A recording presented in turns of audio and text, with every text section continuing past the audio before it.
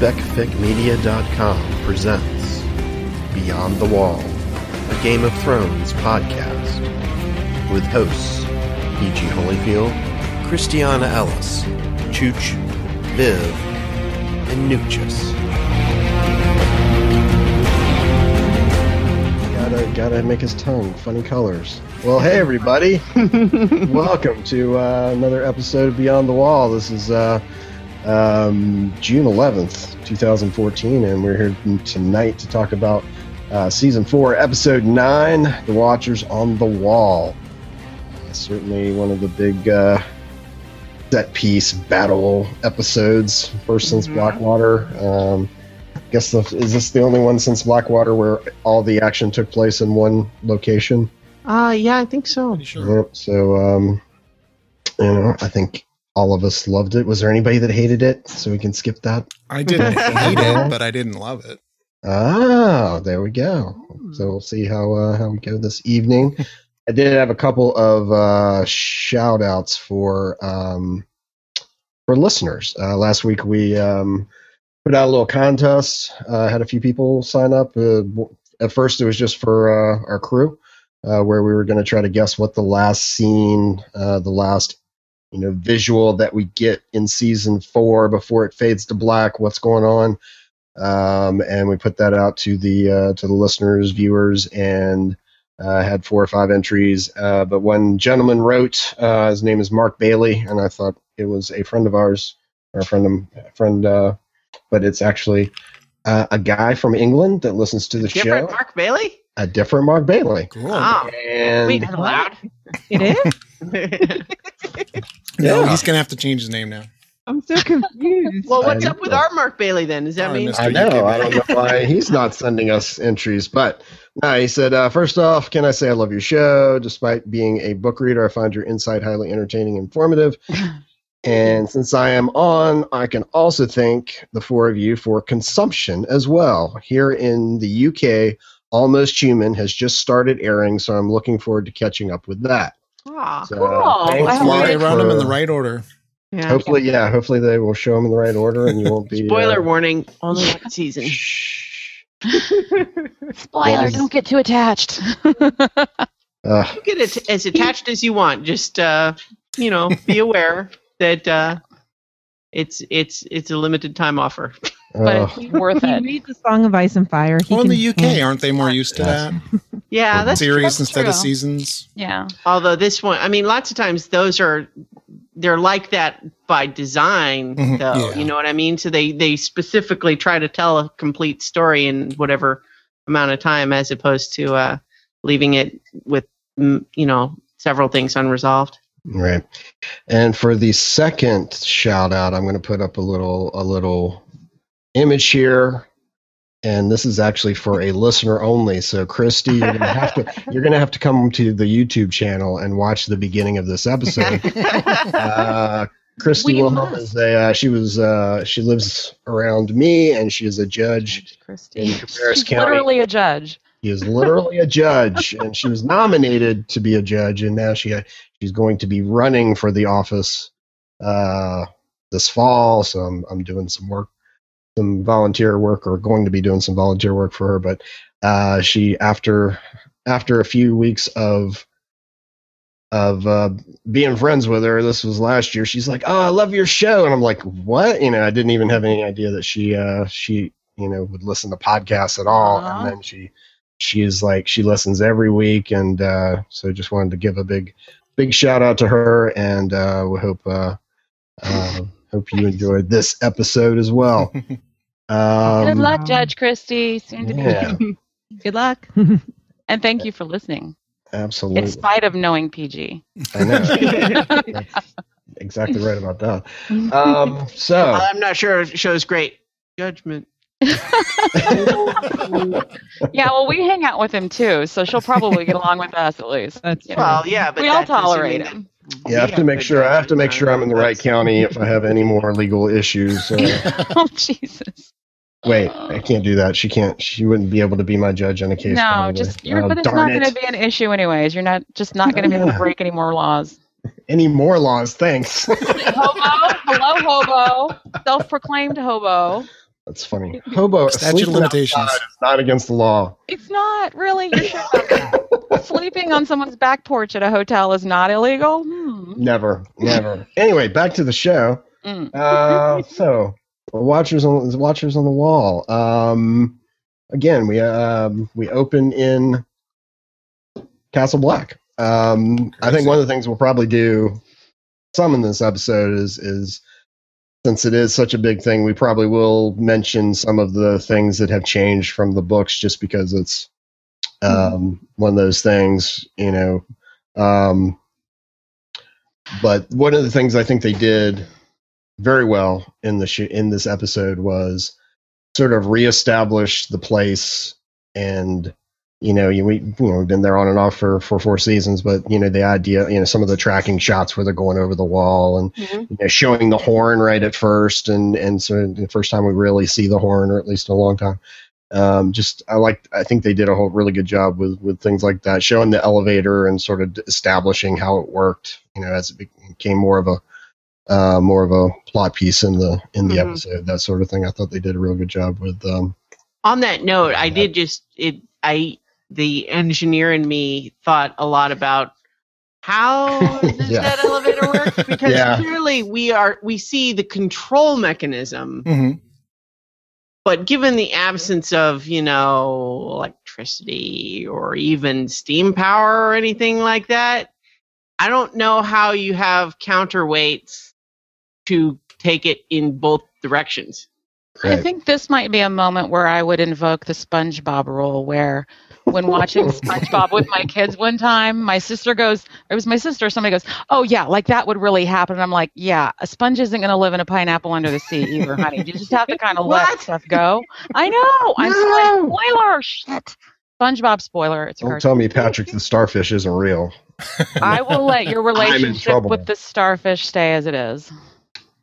Patrick. I'm going to say Patrick. So, I didn't have a big complaint because it wasn't even an issue with thinking that it doesn't work properly or that it's an error. They just didn't show. Yeah, it did make me curious because I get curious about that sort of thing. Oh, so you take the soul of a young boy and you watch his parents get murdered.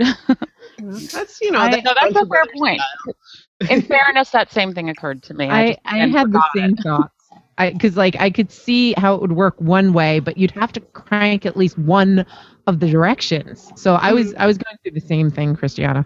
Mm-hmm.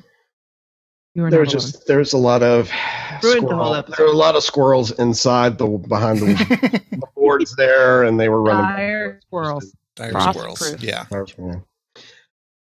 There's several logistical things like that we might mention as we go along, but. Overall, I thought they did a good job of showing things in a logical way that would come into play later in the episode, and not hit you over the head so much with things like they do in some episodes where it's like, oh, okay, well that's gonna happen later. I thought that was good. The first scene, which is, I guess, up on the wall between John and Sam, I thought that was, a good scene. They're talking about love and sex specifically for poor Sam wanting to hear. I like the idea that, or the juxtaposition of last week where Tyrion and Jamie, their conversation was more about ignoring the elephant in the room and talking about something very trivial, whereas where all these people at the wall are, immediately, faced with possible death, as the Maester says, Maester Aemon says, that nothing makes the past sweeter than, or nothing makes the past a sweeter place to visit than the prospect of imminent death, and talking about love and things like that are important. On talking about episode 8, I think Viv never got a chance to give her notes. Oh yeah. Want to wait to the end or jump in now? No, we can definitely. Is that okay? Yeah, absolutely. Okay. Also, before we get into this too deep, for a tongue check too. Do what? Oh, we need a tongue check. For a tongue check. Tongue check. Tongue check. Chooch. Don't ask about the penguin behind him. I didn't see it. It's unrelated. Oh, nice. That's Big Tony and Penguini because T is visiting, and I had to make his room cute. Yeah, I just cut over before you get started too that much there. I cut over to see Kevin Crosby's comment on my hat. The only good Wahoo is a cooked Wahoo. That's better than the way I read it. So yeah. And Nicole, this is the Nicole. Where is it? The lucky St. Patrick's Day version of our hat. So that's why white is green. White is green. Nicole went to UVA as well. Mm-hmm. Mike McCauley, greetings, you clever little twats. At least he didn't call us cunts, so that's good. Hi, Mike. Yeah. So go ahead. We'll get to. I was reading them too. So the first thing of my notes was that I had found a really awesome interview with Jack Gleason, which I know is only mildly related to episode 8, but I do want to make sure and get that to PG to share in the show notes. It's about 30 minutes long, and it's like a Q&A at the front of a university classroom or something. I don't know, but it's just there's a lot of really fun stuff that he talks about, and God, you just love him when he's not playing Joffrey. So I'll send that to PG for the show notes. Is that the one at the end where he goes back to the screen and makes a funny face where they're showing his dead face on the screen, and he's just making fun of the screen? I don't remember because I saw it like 3 weeks ago, and I just kept forgetting to mention it. Although randomly, Batman Begins was on the TV earlier.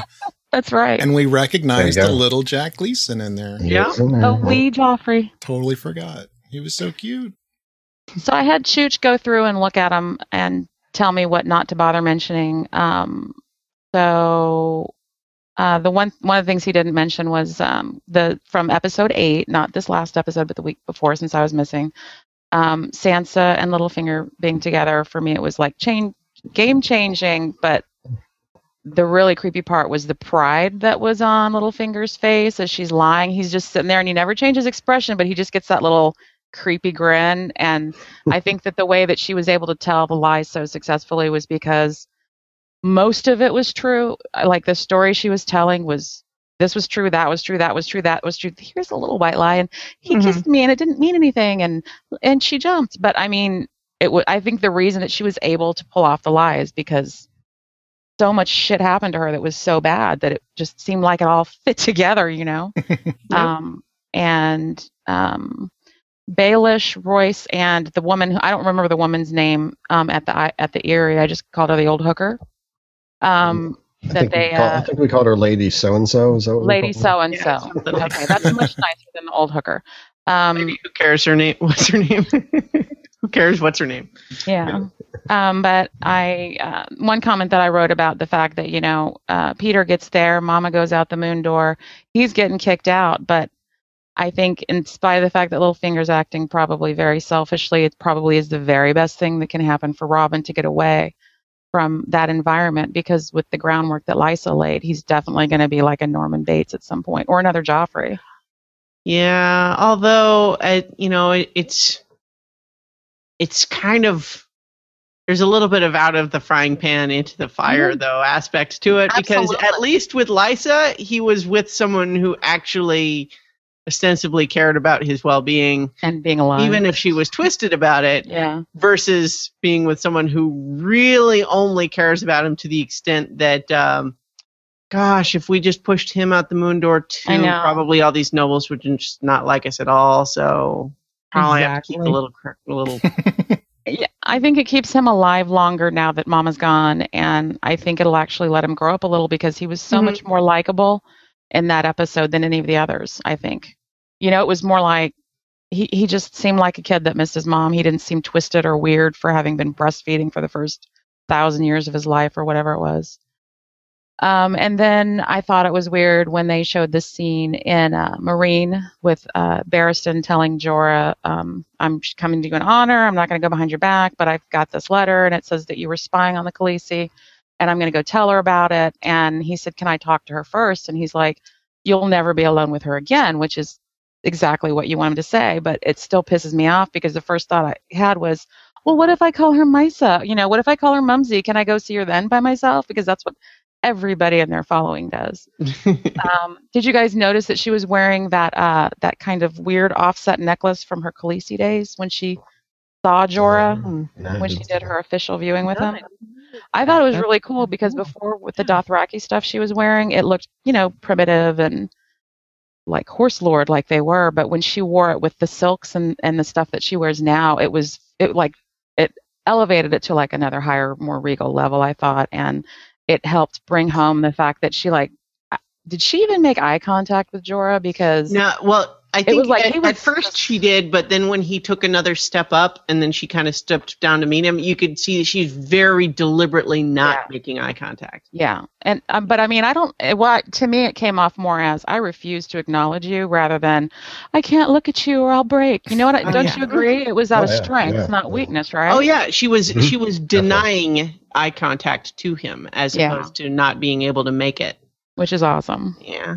She was as scary for me in that scene as she was with Mary Maz-Duur in what was that, season 1, episode 10? Mm-hmm. And let's see. And the Ramsay and Roose Bolton note that I had from when they were talking, and he told, he gave him Moat Cailin, and Roose said, now you're a Bolton, you're no longer a Snow.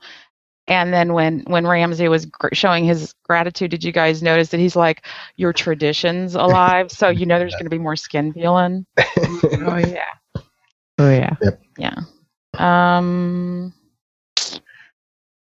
Oh yeah.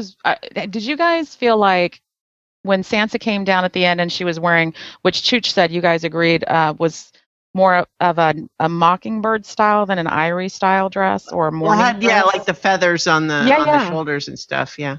Yeah, I totally saw that as the mockingbird outfit as soon as she came out. But the other thing was that, she had Cersei training her on a woman's best weapon, her, being able to use her assets to their best ability. And she had Marjorie, and she saw how Marjorie worked Joffrey, and she saw Shae.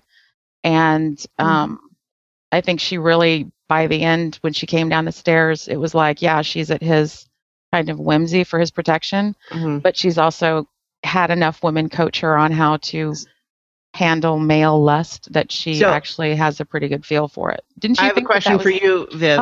Yes, about that. Okay. Specifically, PG didn't like her dress.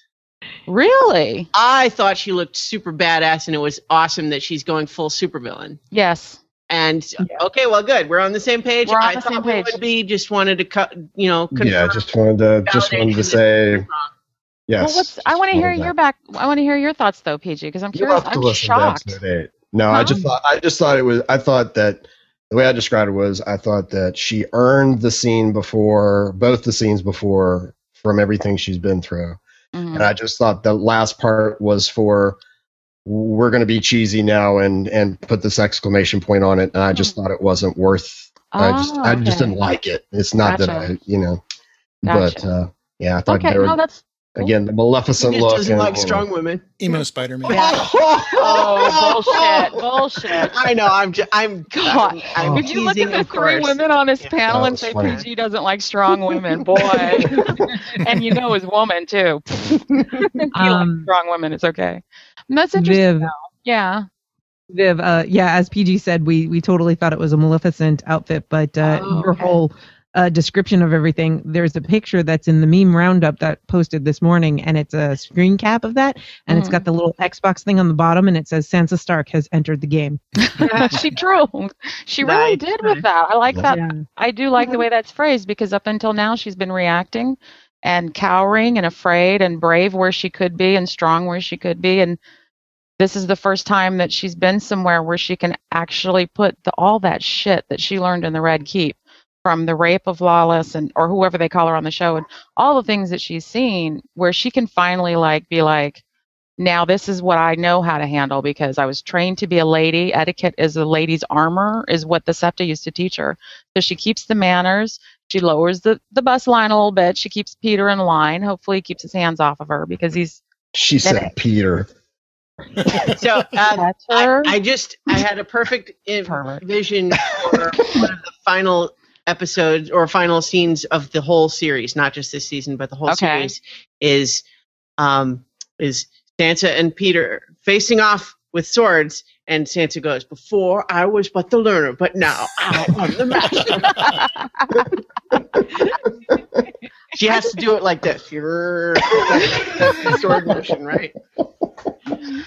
And I have to say, time travel spoiler. I have to. Boy, if that really happens, I'm gonna look like a genius. Look like. I just thought it was a really cool way that she was able to grab some empowerment that she hasn't had in the show. Mm-hmm. I didn't think about the Maleficent similarities, and I don't remember if this scene was even in the books. I'll be honest. I don't remember if they had anything like that scene, but.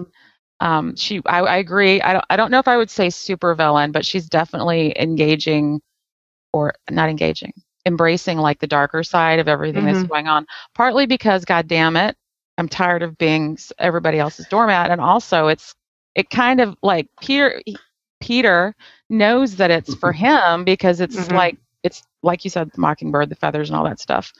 So and there was a line I actually went back to, something I've been trying to do this whole season. Is to go back to the notes I made in my Kindle when I was reading book 3 again. One of the notes that I actually did make time to go back and find is that when she's so in the book, just after Joffrey's death, as Sansa flees to Ser Dontos, I lost my glasses. She says to herself, "My skin has turned to porcelain, to ivory, to steel," and that's where I got the idea that she's kind of been toughening herself up after Cersei, go home. Cersei, you're drunk, crazy shit. And Shay and even Dany did, even though she doesn't have any kind of knowledge of Dany. She didn't learn anything from Dany, but she's embracing that power and her identity as a Stark and the intelligence she has and the resemblance to Cat and what that means in wrangling Peter. Mm-hmm. And probably all stuff you guys said. The Tyrion and Jaime scene, I was wondering if anybody else had the same crazy thought I did, which was Tyrion spending like his last moments to talk to his brother, and he's talking about the Beatles, Orson Lannister, smashy, smashy, crow, crow, crow, or whatever it is.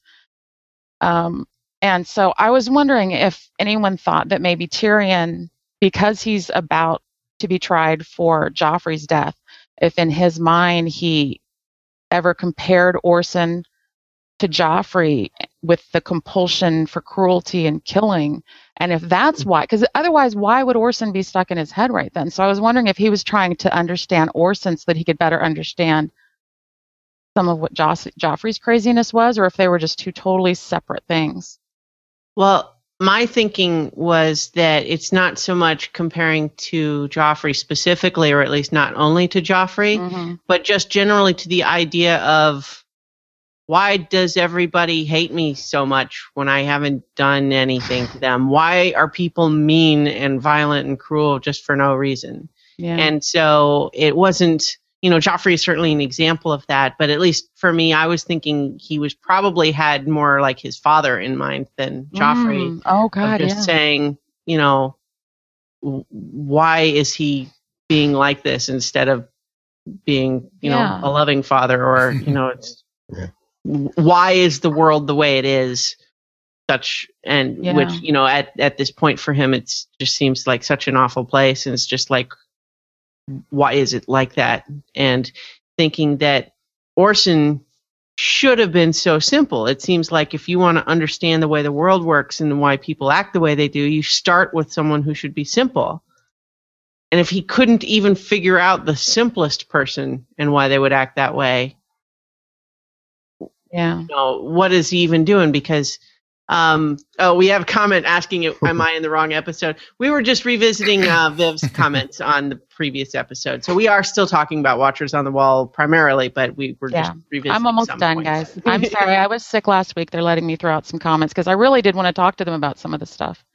Mm-hmm. And then I think the next thing was just, Tyrion looks at Jaime as he's about to leave, and he looks like he just wants a hug. And in my mind, Jaime can't get any closer to him because of all the shit that he's gone through since the last time they saw each other at Winterfell before Tyrion was captured, and then Jaime was captured, and Brienne and the bear and all of the things that happened. I don't think that he is capable of reaching out to his brother, even though it might be the last time that they could see each other without, chains or, a beheading going on or something. And of course, the scene with Oberyn, of course, was just absolutely fantastic. It was way better than I ever imagined on any of the reads of the book. I think they did that scene just really, really well, and I hated it, and I loved it. And let's see. Oh, and I wanted to ask Christiana if she had noted what I did, which is Oberyn's cockiness. And he's like, I'm going to make you say this before you die. You're going to say it. You're going to say it. And it reminded me kind of like on Survivor, when you have the one guy that's like, oh, I got this now. This is all me. I'm gonna just do this now. And then they end up getting voted out that time because cockiness. For Tony, cockiness worked last season. Nobody else does it work for, I think. Yeah, it's funny. I didn't make that connection, but we did certainly talk about how powerful that moment was, where he's got the mountain down on the ground, and you have everybody slowly realizing he's not finishing him. Oh no. Yeah. What is he doing? He's going to ruin everything because he can't let this go. And just that dawning horror, even before it becomes realized, you just realize everybody's starting to. This is not good. We can see right now that he didn't finish him what he could have. And he's probably going to pay with his life for it, and just that dawning realization. But at the same time, having that be so well supported by the way the character had acted up to that point. Yeah. So that's pretty much the only notes that I had that Chooch hadn't already touched on, I think, or said that you guys had touched on. I love how much we all loved him. Chooch loved him, obviously, because he didn't know it was coming. But for the four of us that have read the book, and we knew he was only going to be there for a little while, and we knew he was going to be badass, and we knew he was going to die. That actor, my God, the fact that he was able to win everybody over that much is just amazing to me. He's that good. And I gave it like 9.5 out of 10 thumb reinforced gauntlets. Because gauntlets don't do that. But so Nutty, we need a food update. What are you doing? What? Like a jawbreaker. I feel like I'm boring. I've been working on an everlasting gobstopper for a while. Okay, there we go. I was trying to figure it out. We had Mike saying that you're bouncing again. Yay! Bouncing again. With your Beyond the Wall t-shirt on. Just don't make me dizzy, girl. You keep bouncing, I have to log off sooner. I have my, which I don't know if it's backwards, but I have my Keep Calm and Demand Trial by Combat shirt on. Which Peter Dinklage copied. Copied. You got to see his one from this week, though. I went through my pictures, PG. I tried to see if I could find a picture of you where you could see the whole thing, and all of them, your lanyard was covering the text. Sorry. Oh well. But you did it first. There's pictures. Yes, B. We agree with you. We were all hoping that HBO would make this one change and let Oberyn live. But that was in my notes too. Yeah. I was like, if they let him live, oh my God, there's other doors that can open then. And it was like, fuck no, they're gonna leave it. Yeah, I totally agree. I was hoping they'd let it. Yeah. There's no way. Well, and from earlier, Mike McCauley says, I took her wearing that dress as shit's about to get real. Yeah. Mm-hmm. Yeah. Vote for whomever. So I need to be wine. Who wants you to wine and dine? That was about the judge. That was about Judge Christie. Sheriff Bullock says, I can't just vote for whomever you say, PG. I need to be wined and dined first. So if you don't live in North Carolina, Sheriff, you're out of luck. So sorry. You're probably out of luck if you do. So back to episode 9. So we have again the conversation between Sam and Jon talking about love. One thing I liked about that, we start getting we have a callback, but it's one of those things that might come up again. Not a spoiler, but just the way that Sam thinks about things that are open to interpretation and talking about love and how sex isn't specifically forbidden. Just the whole taking a wife and having kids and things like that. So he's put thought into it. He's a smart boy. Yeah. He's been thinking, trying to find his loophole. He's book reader. he's getting into the text and finding what he can. That's how big were her feet? Like, what the hell? What? I don't think you know how things work. It's polite. I thought he was basically joking that he asks John what she was like, and John kind of goes, "You had red hair," and then sort of trails off like that's all he's going to say, and he's like, "Oh, okay. Well, how big were her feet?" No, I didn't think he really cared about how big her feet were. I took that as sarcasm too. Yeah, he was like totally sarcasm. Like, what are you thinking?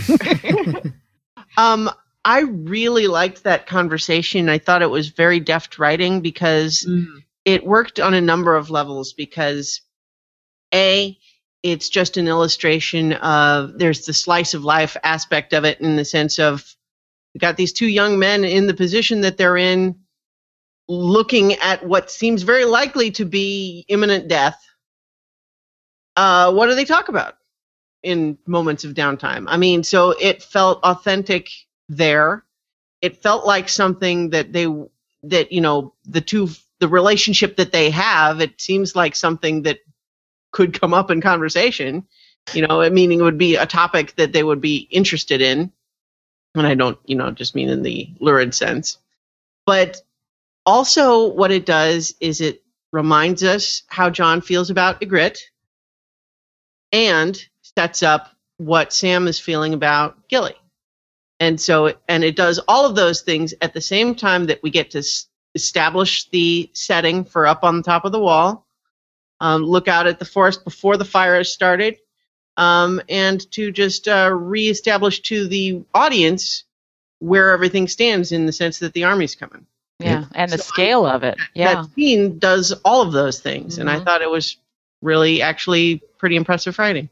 Yeah, I totally agree, and I think that they did that several times throughout the episode. As far as some of the scenes and the conversations were very good. Let's see. We have the first mention of Alliser Thorne, where once Sam does talk about how he's interpreting the vows. John makes the comment, well, I don't think Alliser would agree with that point of view. I like that. They walk down to the cage, the elevator, and he keeps asking him about about Ygritte, and they have the line about him not being a poet, and then he says, he got nothing for it except for an arrow 6 inches from his heart. So, and that does bring up, the time dilation mechanics of the television show. In the books, John was still recovering from all his injuries, and it was, it was represented much differently. For a lot of the fight, he's sort of up in a tower with a couple other guys on a bow, rather than doing things at the top of the wall, coming down, getting in the middle of the fight. Definitely. We got a comment saying "bull" on that loophole, Christiana. I ask for clarification on your comment because I was supporting the conversation as being a good scene and not necessarily supporting that Sam is right to think that he could get away with that kind of a loophole, because I think the implication is clear, even if you want to wordsmith the finer points of the words they say.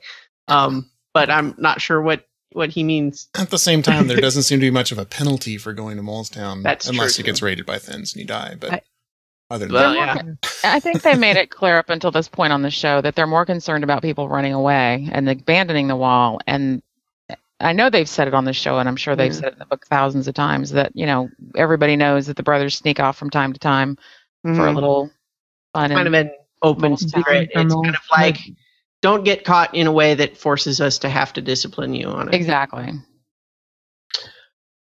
Yes, the Survivor the endings on Survivor usually are less messy than on Game of Thrones. Good, very true, Tim. Very true. Most of the time, yes.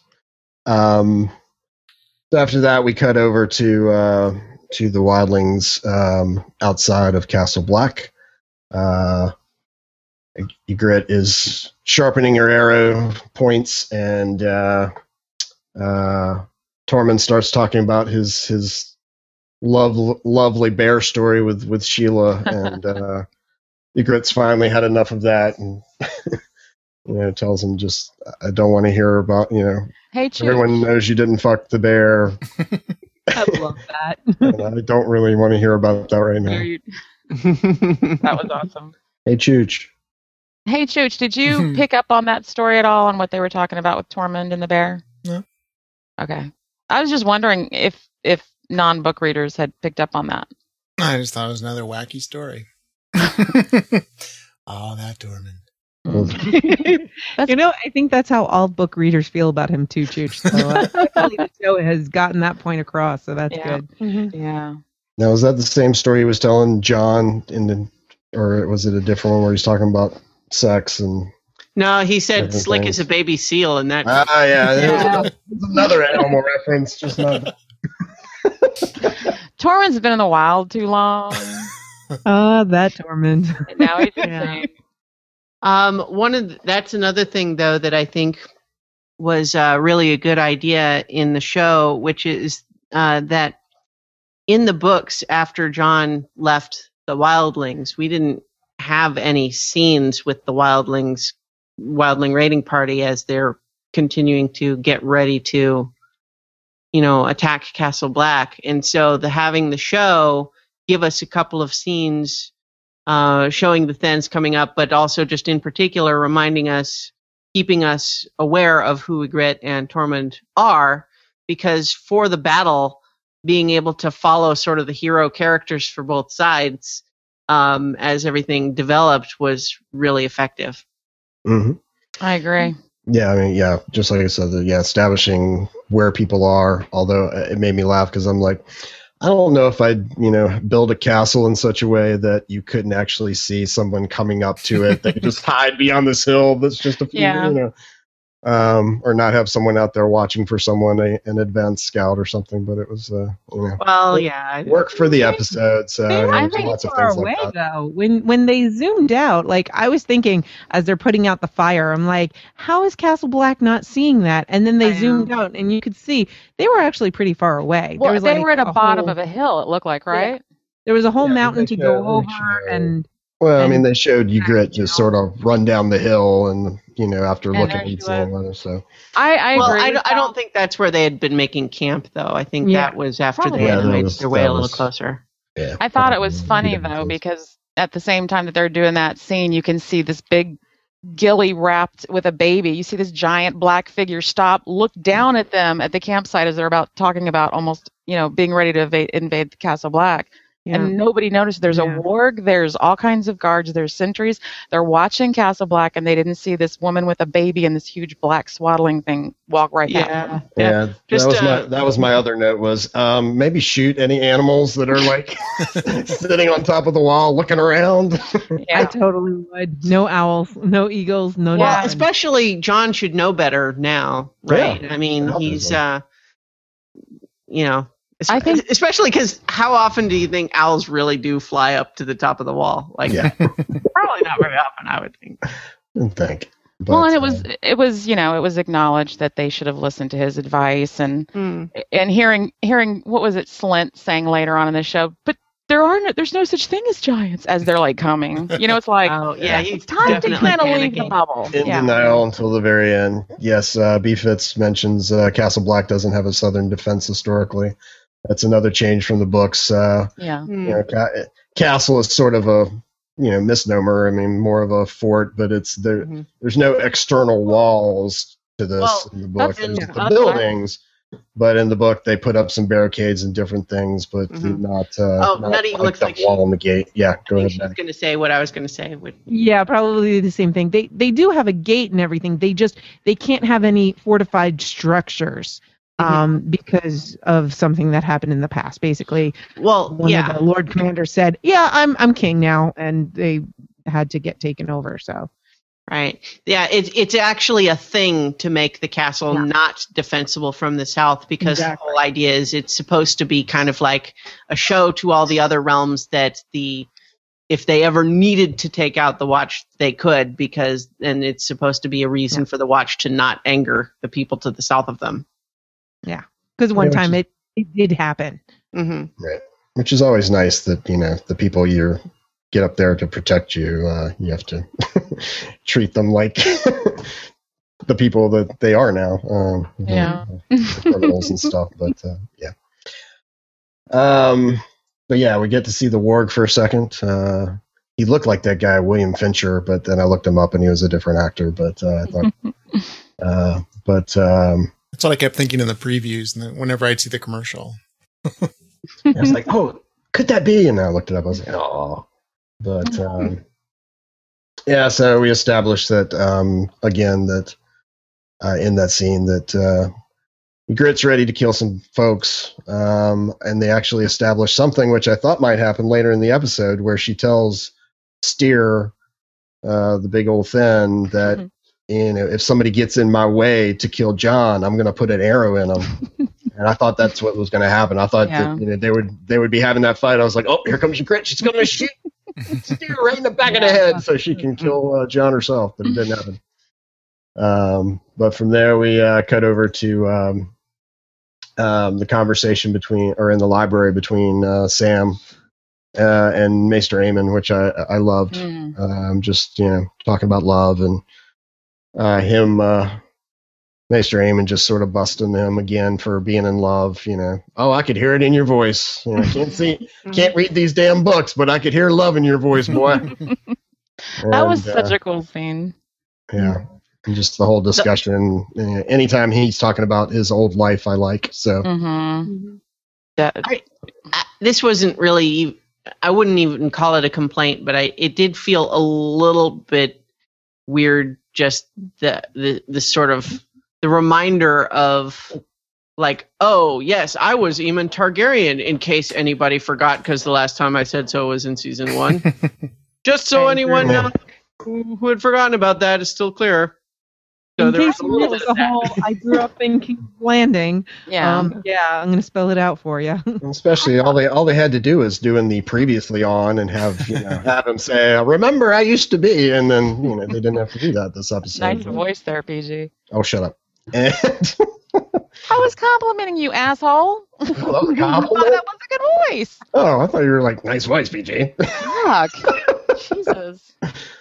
Anyway, so but anyway, him having the 90-plus-year-old guy still around, giving him a good scene was nice to see. Always good to have. I mean, we've said before, and or I think we've said before. I mean, I think the greatest strength of the show are the one-on-one scenes between two good actors, and I thought that was another one.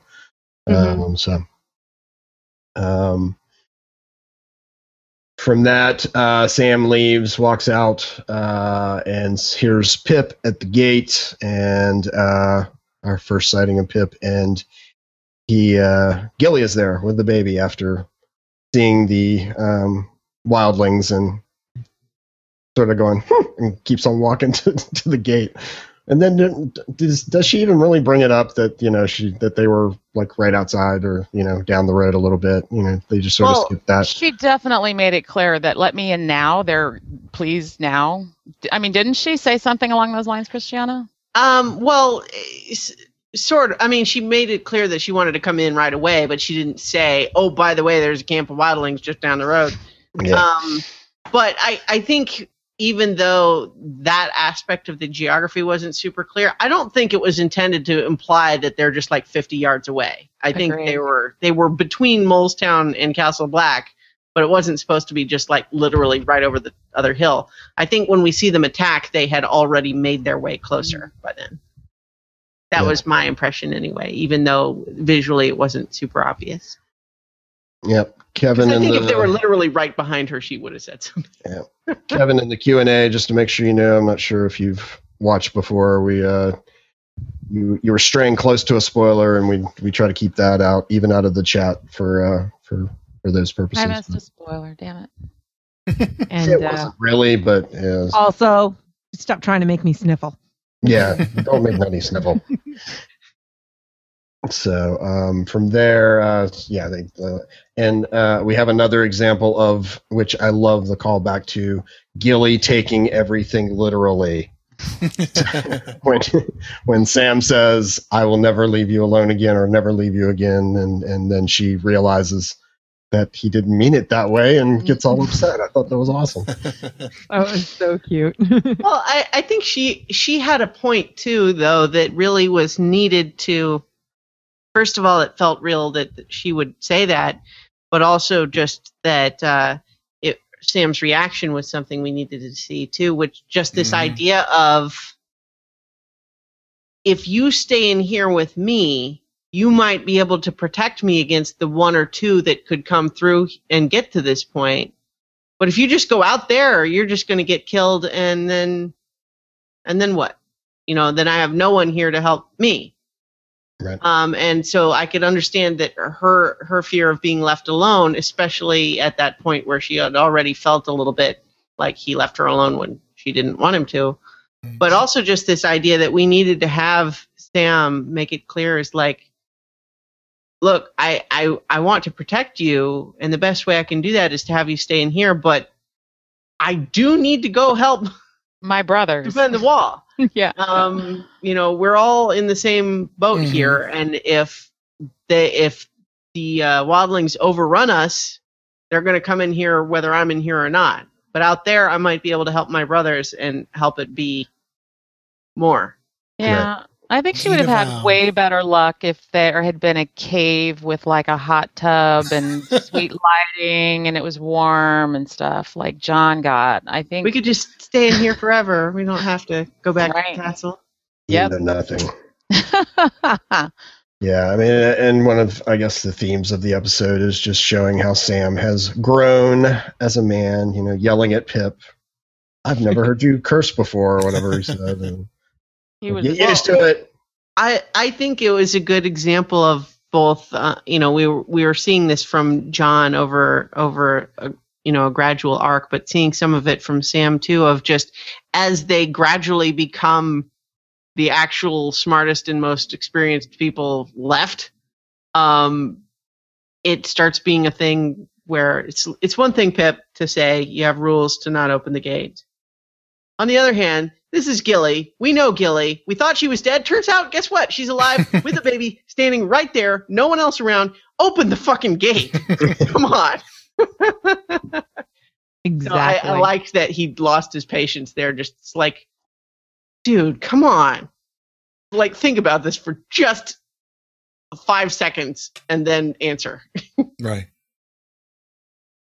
Yep. Well, and it kind of goes to show a lot of what you see in Sam. He does a lot of critical thinking. He's not just following orders, whereas so many of the brothers are just following orders. If you look at Sam and John, they are the only two real characters that we see that are in the stewardship, right?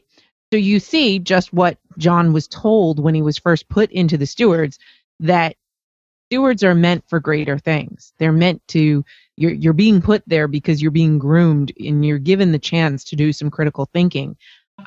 Whereas rangers follow orders and just fight. Builders follow orders and just, build and construct and so forth. So the stewards, it's a very different kind of brother. And in this episode, we get to see both Sam and John just really lead.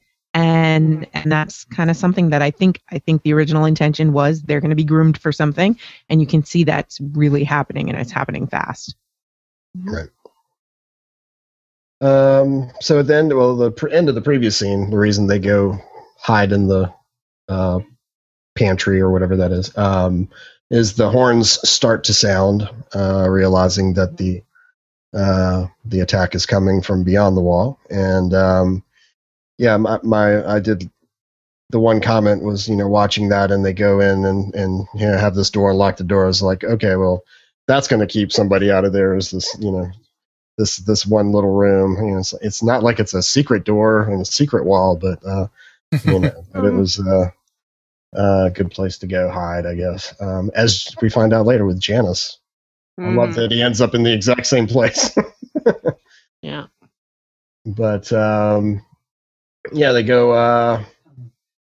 You see the fire. We've got the first scene where we see Alistair at the top of the wall. Oh, we got Rory showing up, I think. Our dragon. Rory attack. Taking a bite. Oh my gosh. He is. He's knocking my headphones off and everything. That poor goat. No, wait, Rory. We have let's see here. We have the first scene with Alistair, where again, one of the things I loved about this episode is that we get to see Alistair Thorne not be just a prick. He's actually capable of being a good leader, and makes a good rousing speech later, which we'll get to. But the scene between him and John was really good. I thought, and it shows when shit hits the fan, he cares. Mm-hmm. Like, he may be a brusquely jerk that's really mean to everybody, but he actually cares about all of his brothers, even John. Mm-hmm. Yep, and he does make the point that if you if you're a leader and you start questioning yourself, then it's the end, and then the little twats are going to end up dead too. So. Yeah, I that was one thing that I was kind of unexpected for me in this episode, but I really appreciated was it's not like redeeming Thorne exactly, but just this idea of showing this additional layer to him and acting as a reminder that just because someone's a jerk sometimes does not mean that they have fundamentally opposed goals or motivations from you. And sometimes when it comes down to it, you say, oh, look, common enemy right there. I guess we are on the same side. Mm-hmm. And so I liked that in this dire moment, they were able to connect in that way. And although it's jumping ahead a little bit, he had a pretty badass fight with Tormund. Yeah. Yep. Although there was that one moment where you see him kind of like briefly decide to try swinging his sword around the post and then kind of going, oh, yeah, that's not going to work. Never mind. Like that. I was so happy for that fight scene. I was like, yes, he's getting a good death. It matters. It counts. Well, he didn't. We don't see him die. Yeah. I'm sorry. They dragged him out, still shouting, and all they said was that he'd fallen. Right. Yeah, but that's what I meant. Like that, we got to see him actually fight, and it was against Tormund, and Tormund. He got a great fight, and it was against a good opponent. Because I'm sorry, there's no way like one of those little boys that were fresh recruits were going to be able to stand up to Tormund and give us that awesome fight. So it was great. Like, we saw Tormund cut his way through like 9 or 10 guys. Yeah. But again, this just comes back to what we were saying earlier, the idea that they established significant characters on both sides, allowed for that, both for the Tormund and Alistair Thorne fight, and then also, when John's fight with Styr or whatever his name was later. Mm-hmm. Yeah, there were a couple of different boss fights going on, and it was awesome. the giants too. And I like the one guy. They showed one wildling guy for like a split second. He sort of paused right in the mid frame there, and then he ended up being the guy that Sam kills with the crossbow later. And it was like, okay, well, that's why they established his who he was, that he looked a little bit different, that sort of thing. Mm-hmm. Nice work, Sam, by the way. Sam the man. I liked that too, especially since Show Sam got cheated out of what was one of his biggest moments of badass in the books, namely the Sam the Slayer thing, which in the show happened with only Gilly as a witness, and so half of everybody doesn't even believe that it happened. Whereas in the books, many people saw it and was like, oh, wow. Even though they still kind of teased him, it was still not unquestioned that it actually happened. And so, to have him get another chance at visible success was nice. Right. Yeah, we had a few comments as we've been going along. BFit says, I wish there had been a third horn. Yeah, I was counting horns as they were blowing. Master Aemon should have studied how to make wildfire at the Citadel, Sheriff Bullock says. That would have been good. I don't think he has a Valerian link. I don't think Aemon has a Valerian link. He would have to have that before he could learn how to make wildfire. BFit says, Master Aemon is such a gift to book readers, not necessarily viewers. I think that's true. That's true in some respects. I think some viewers definitely get a kick out of him, but definitely certainly. Yeah, in the books, he's able to supply a lot of the historical backstory and texture that is nice in the books, but the show doesn't really have time to cover. So we have a bit more of him actually providing us with interesting information in the books versus the show just has less time to cover things that are not about what's happening now. Yeah. Nicole, I guess talking about Master Aemon, talking about his love life, maybe. Yeah. Well, no, I think she's mentioning how I pointed out that he kind of name drops himself. Yes. If you were a Targaryen, you'd do the same thing. That makes sense. Very good. And Mike McCauley says, by the way, Sam was told to go to bed twice, first by John, then by the old blind guy in the library. He didn't listen. Yeah, he should have. He could have slept through the whole thing and not had all that trouble. And Gilly would be dead. Yeah, she'd be outside the gate knocking. So I don't know how many people we have here who are Thrilling Adventure Hour listeners, but I just suddenly envisioned someone at the wall, maybe Thorne, just going, "Now I don't want no trouble at my place." So hopefully if you are a Thrilling Adventure Hour listener, you will get that. Otherwise, maybe not. But I enjoyed it myself, so that's really all I care about. Was Ygritte the only female present at the battle, other than Gilly in the pantry? I guess she was. They didn't really show. There may have been some outside the wall, like in the tree line. Of course, you don't see as many. Certainly, the only one we noticed. Yeah. Beefit says, I love that great tracking scene. Fabulous. Yeah, there was two of them. Mm-hmm. Two of them primarily, and the first one, showing the ones outside the wall, up to the fire, over the wall to the fire. So you get, they really good establishing of the idea of, Castle Black being at the bottom, top of the wall, the tree line, all that was well established up front. So it made sense of the idea of going up and down the wall, and then when Gren comes down to protect the inner gate, they had already done a good job of establishing all of that. So that was good. Let's see. So Pip is outside putting arrows into the barrels and buckets. Good conversations throughout the episode with Sam and Pip. A couple of again, some of the things that changed and maybe surprised some people. Pip dying in this battle. I don't think that was in the book. I couldn't remember.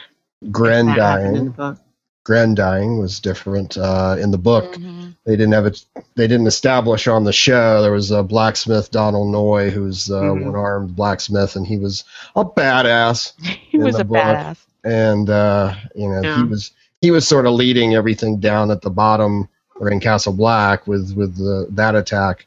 Because everybody else was at the top of the wall, and Alistair Thorne wasn't at the wall. They were still traveling to the wall at this point in the book, so he wasn't there to lead.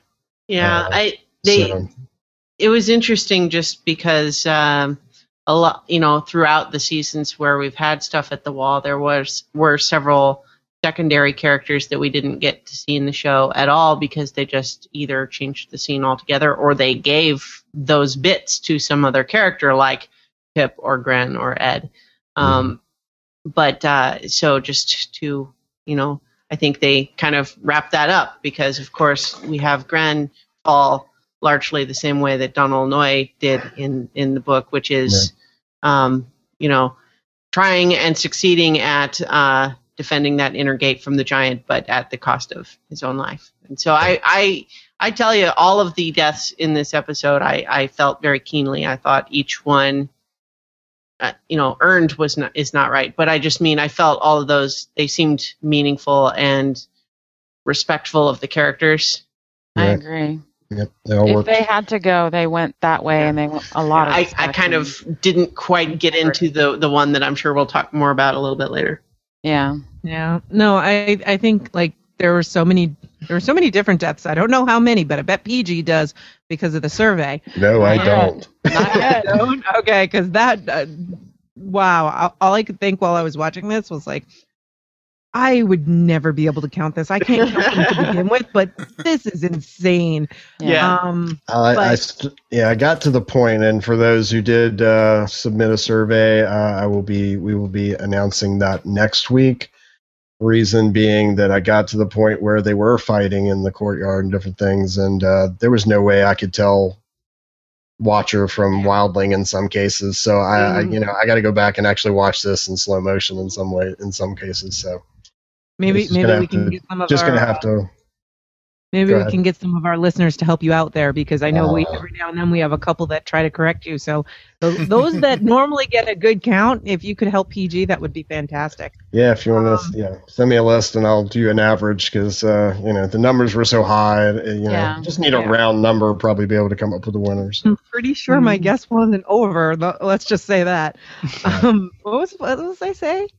Oh, yeah. And just as I was watching all of these different deaths, like none of them felt cheap to me. None of them felt gratuitous, and none of them felt like unimportant, or like they just threw it in there so that they could say, oh, yeah, this person died too.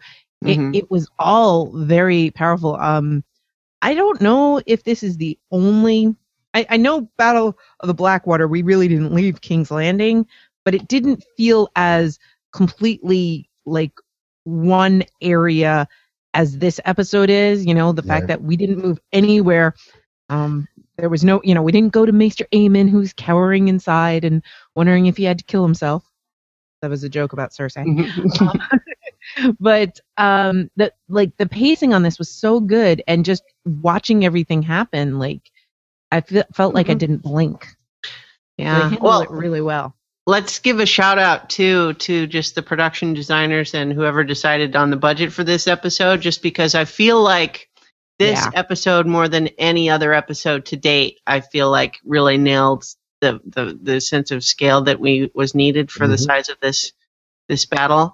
Because even the big battle scenes we've seen in the past were either much shorter, or if we talk about the Blackwater was a great episode, but, there still was a little bit of, so there's about 20 guys rushing at a wall that's supposed to stand in for a huge battle. But this one felt a lot more like they nailed it visually in terms of having it feel as epic as we know it's supposed to be given the story. Although I still had that split second of, okay, we got 100,000 here, and we got about 10 guys and a mammoth and 2 giants going to the gate. Well, but as John points out, I know, but I'm just saying, when they started running out, I was still like, okay, we only have enough money for this number of people here. I'm sorry, but that fire was when that fire that they lit definitely fulfilled the promise of being the biggest fire the North has ever seen to me. I was really afraid that they were going to have like a really cheesy, oh yeah, this is a big fire. And it's like, really? I've done bigger than that on Fire Island. I mean, come on. So I was going to say, have someone up there just looking, we see the fire, the big effect shot, the big pan, and then just, I've seen bigger. I must say, it doesn't get more badass than a giant riding a mammoth. I did. Although the moment of the show for me was the giant firing the bow. Oh yeah, and hitting the guy and knocking him 100 feet in the air. I thought that was hilarious.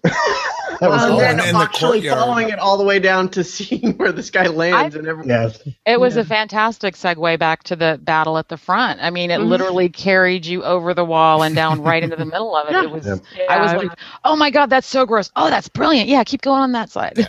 I get to see him impaled by a tree branch. Jesus Christ! I did have one small, not even. I just things they do for a TV show to show cool things. You probably in the darkness you wouldn't use fire arrows when there's no reason to use fire arrows. So like firing off the wall with these fire arrows so that your enemy can see the arrows coming. Not exactly sound strategy, but isn't that something that they do in wartime? Well, war times. I don't read war books, but it would give them more light on the field when the arrows land. There's more light on the field, so they can see their targets better. That they missed because maybe. Plus, I don't really know that. I said, plus you're burning and impaled. Yeah. True. Cauterized wound? That seems like it's helping. Oh, wait. Then they don't have to go back and burn the bodies. Kidding. I don't think getting shot with a flaming arrow helps you at all versus a regular arrow. I think that. Just kidding. They don't have to go back and. Besides, your blood would put the fire out just right away anyway. Oh, right. All the blood that's pouring out. That's right. I was going to say, it just means they don't have to go back and burn the bodies. So. The Grits arrows were Thank you, Chooch. That's right. That Chooch has it. Yes. They don't have to go back and burn the bodies now because they're already burning. Exactly. Hers were not burning because she didn't want them. She didn't want anybody to see her arrows coming like Pip. Oh, sorry, Pip. Well, I think that was another example of something that made it feel more meaningful as starting to build momentum for what was going to happen between her and Jon. Is this idea of we have seen her kill a number of people in the various raids on the villages and so on, but in order to convey how far it's come between those two and to really just ramp up this sense of impending tragedy, you just have to realize like she's killing people that we like. And so that means that even like taking her alive and then they get to be together is not something that could happen. It's just not, it couldn't be allowed to happen at all. And Jon has said as much. Yeah. Mm-hmm. Well, I mean, he knew it, but I just mean it's also driving that home, I think, in the hearts of the viewer of just realizing that there never could have been any other choice. And that's actually what's so heartbreaking about it, is just recognizing it's a little bit like with Shae and Tyrion in the sense of realizing that what they each want is just so fundamentally opposed that it does, even though they do deeply love each other, there's just no way that they could ever be together. It's just impossible. And yet it hurts so much. And so I thought that was, so having her, for example, be the one to kill Pip was really sort of building to that, this idea of there's really, I mean, one of them or the other is going to die. There's just no other way this can play out. Yeah. Yep. Sort of getting back to the timeline, as the wildlings attack Castle Black underneath, word gets up to the top, and Alliser decides he's going to go downstairs and leaves Janos Slynt in charge. And I just love the next scene of first Jon yelling at him for being stupid, and then, as Viv pointed out, him talking about giants. They're just stories when. They're right there, and then, they're right there on mammoths. Gren being cool guy comes around and says, "Proactive." Hey, yes. Instead of, Jon's going to get in trouble again. I better go rescue him here. Right? And, so loyal. And he was insulting all of the men instead of inspiring them. He's insulting them and telling them that they're going to lose. He's like, you suck. I used to run the city guard. You guys suck. What giants? They aren't real. Good for Gren. He showed a lot more intelligence in that episode than in any other one. I think was he the one that they made fun of for being dumb? Yeah, well, I think so. They made him, multiple ones. But he showed a lot of intelligence in that. Just that one little blip of they need you downstairs. He can't win without you. Thorne needs you. That was fucking brilliant. I think everything that Slynt said, though, I mean, there was no insult there. He was literally just repeating things that he had said before. He was completely brain shut off panic mode.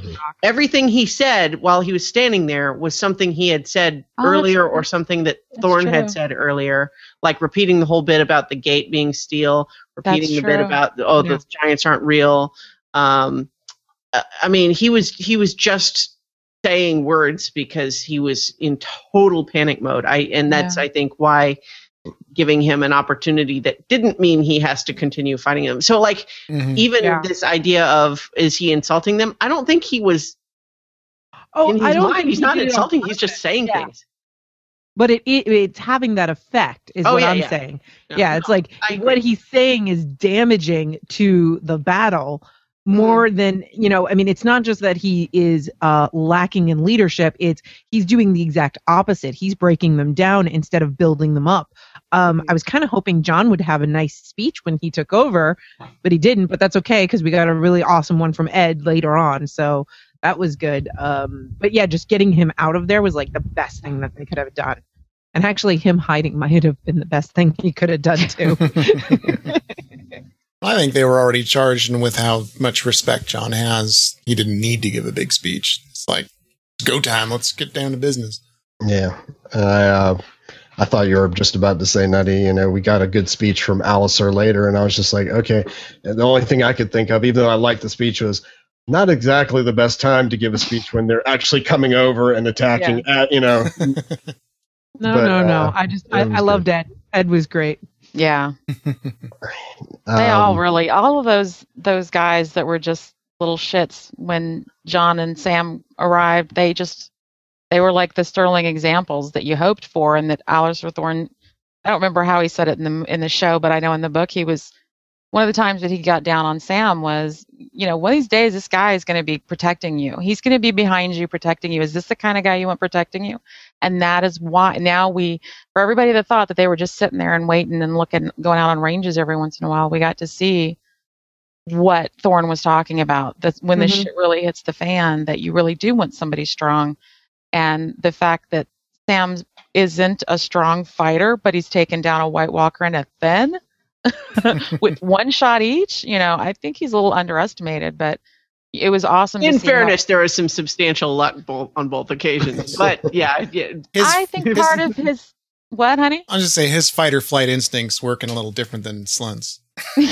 I also think the fact that he trained and was always the one loading the crossbow is the only reason he got that arrow in. Yeah. Good one. Yeah. Seeing him do that, for the up until that point during the battle, he just kept loading the crossbow, and he was doing it really fast, and he was doing it really well, and he wasn't looking at it when he was doing it because he was trying to keep other people on task. So I thought everything was laid out really well. Everything was like Lego bricks building up for what was coming next. Yeah. Mm-hmm. Legos. Yes, and speaking of loading the crossbow, we had the scene, when the attack first starts where Pip is firing the crossbow and keeps missing. He's cursing at himself, and then he finally hits somebody, and, he says he got him right in the heart, and Sam's like, is it still... Is the battle over? Can we leave now? Then keep shooting, dumbass. I love Snarky Sam. Sam is my favorite. Kid shooting, kid. Don't get cocky. Because it's subtle too. It wasn't like, "Hey, dumbass." It was like, "Is it over? No, keep shooting." It was nice. Well, that's kind of like a sarcastic comment of how big are her feet. Like, I think his snark is subtle. It's underplayed. I love Sam. The wildlings start climbing the wall. We see the first giants and the mammoths, and that starts. Ygritte is killing just one after the other. I still don't know how they actually won the fight, because it seemed like they only had 102 and they were dropping like flies. But somehow the tide turned, and it didn't quite convey that maybe as well as it could have been conveyed. They only had 102, but they only really had to deal with on the ground was the raiding parties that came. And 24, they still have thousands of people, but they were able to kill 2 giants and make a mammoth run. on fire. On fire. On fucking fire. And they killed quite a few wildlings on the other side of the wall. Right. That's enough to kind of make them go, all right, we're done. And as John said, they're done. They're done for tonight, but they're going to come back tomorrow. Right. So I'm only saying that the idea of how they showed many of the Watchers down at the bottom getting killed, and the two major, Tormund being taken down after everything was pretty much over, and and Stir being taken down was sort of the turning point, but it didn't seem to convey the turn in the actual battle as well as I thought they could have, although I still enjoyed the hell out of it. So so I know I missed part of the conversation, and I apologize. Did you guys already talk about Pip's death scene? Because I have a particular opinion that I know Christiana's not going to like, but we can jump to it. We talked a little bit about it, but go ahead. No, we didn't really get into it. I can save it for my No, we didn't get to it, so we can do it right now. Go ahead. I love Ygritte. I think she's been a pain in the ass, and I haven't minded knowing what was coming for her. I love what she brought out in Jon, but she always irritated the shit out of me. And I'm not terribly sad that I don't have to hear that line again. But my note when Ygritte killed Pip was, fucking Ygritte killed Pip. Fuck that ginger minge, which is what Styr called her earlier. Because it's like, fuck you, I love Pip, don't do that. Of all the people to kill Pip, it had to be her. And you're right, because it also laid the groundwork of, we know they can't be together. It shows that, they're always going to be conflicted. And it was like I told Chooch when we were watching it, I was like, it's so hard to not root for Tormund and Ygritte, even though they're the bad guys that are storming the castle and going to bring all this doom on the South, allegedly, and all this stuff. And it's just like, it was really hard because they're such fucking awesome characters that you don't want them to die and you don't want anything bad to happen to them, but you don't want them to succeed. I don't want them to succeed. Well, right. Yeah. I mean, that's why, I agree that it was heartbreaking to have Pip die and to have Ygritte do it. Yeah. I know you love her so much. But I think they built so well. Why? Again, it's like they are the antagonists surely here, and they've done some things that we don't like. But we also have to remember the position that they find themselves in, which is all these people built a big wall that is trapping us up here with the White Walkers. And they are going to, they don't care. They're going to let us all die up there unless we force our way down. Yep. And so this is the only way to do that. And so I just have to apologize to Christiana because I know how much you love her. And as soon as I wrote it, I thought, Christiana loves her. I can't say this, but I'm so mad because I love Pip so much. They made us really love those boys. Where's my apology? I haven't heard you talk about Ygritte the way Christiana does, though. I'm sorry. I apologize, Nettie, and anybody else that I offended. Most of the time, Christiana says what I'm thinking, and I'm just like, okay, I don't got to say that. But you don't have to apologize at all. Like, that's the thing.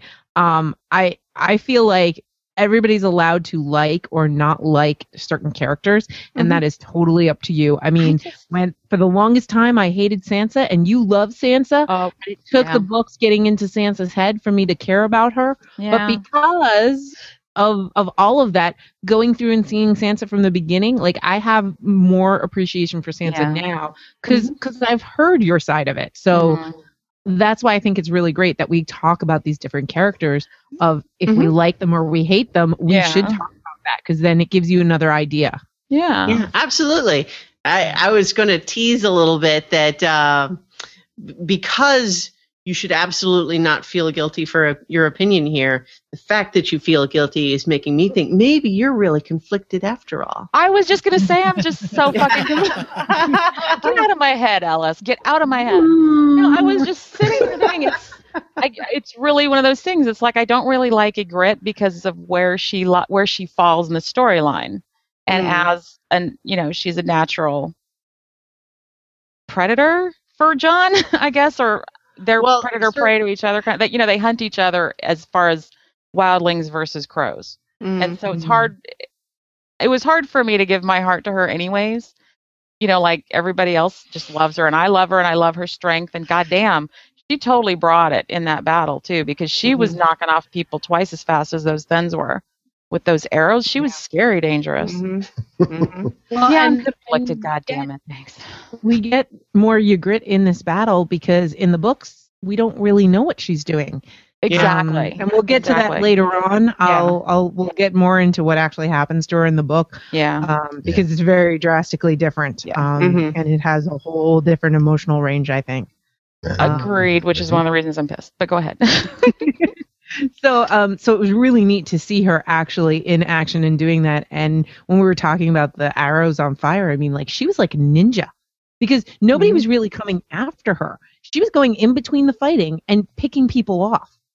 Whereas other wildlings were not getting away with that. Like, she is definitely, the in the trees kind of a fighter, and she was making it work, and it was really neat to be able to see that, because in the books we don't really see that. We see that she was with a party and Jon joins them, but they don't really get into fights or anything, so you don't really know, is she as good as she says she is?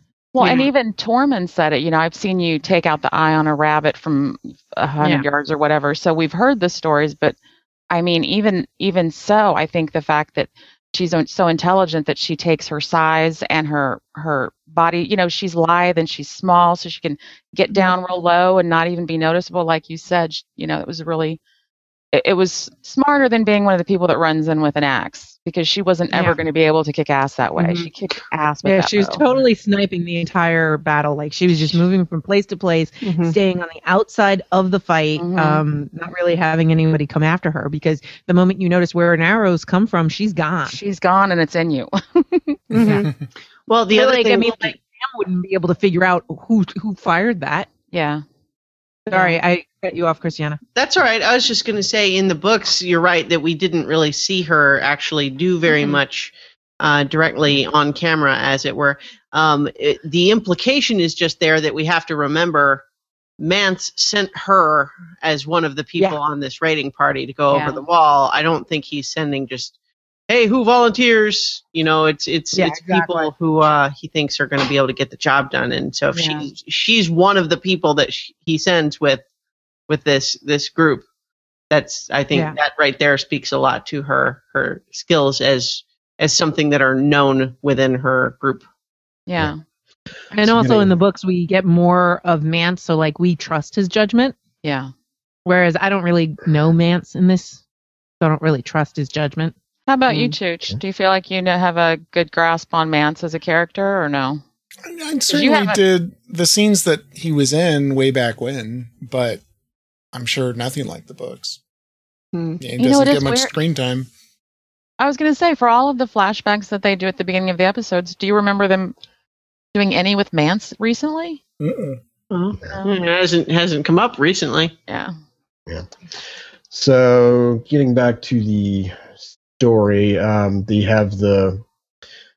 have sort of the things going on all at the same time. We've got the giant and the mammoth attacking, which causes, or once the mammoth runs away, but the giant is all of a sudden able to just lift the gate, which they didn't try the first time. Well, no, the issue was he lifts the gate, but then it just slides back down again. They wanted to pull the gate out so that they didn't have to keep it lifted.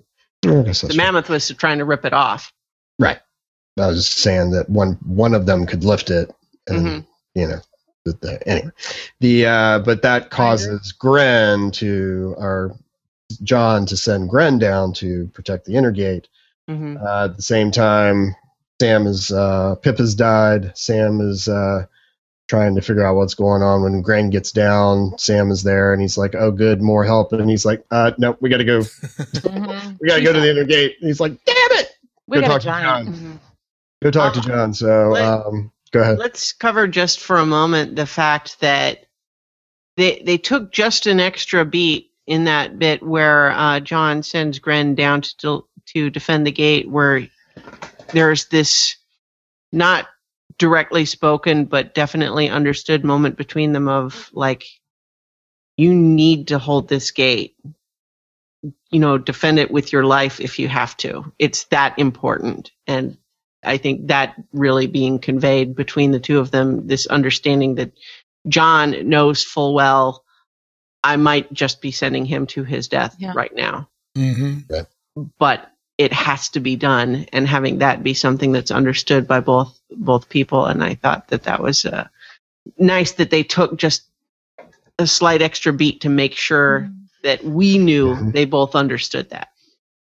Agreed. They really did a beautiful job, I think, with those interplays. I know we've said it 100 times, but Jesus, amazing. Really amazing.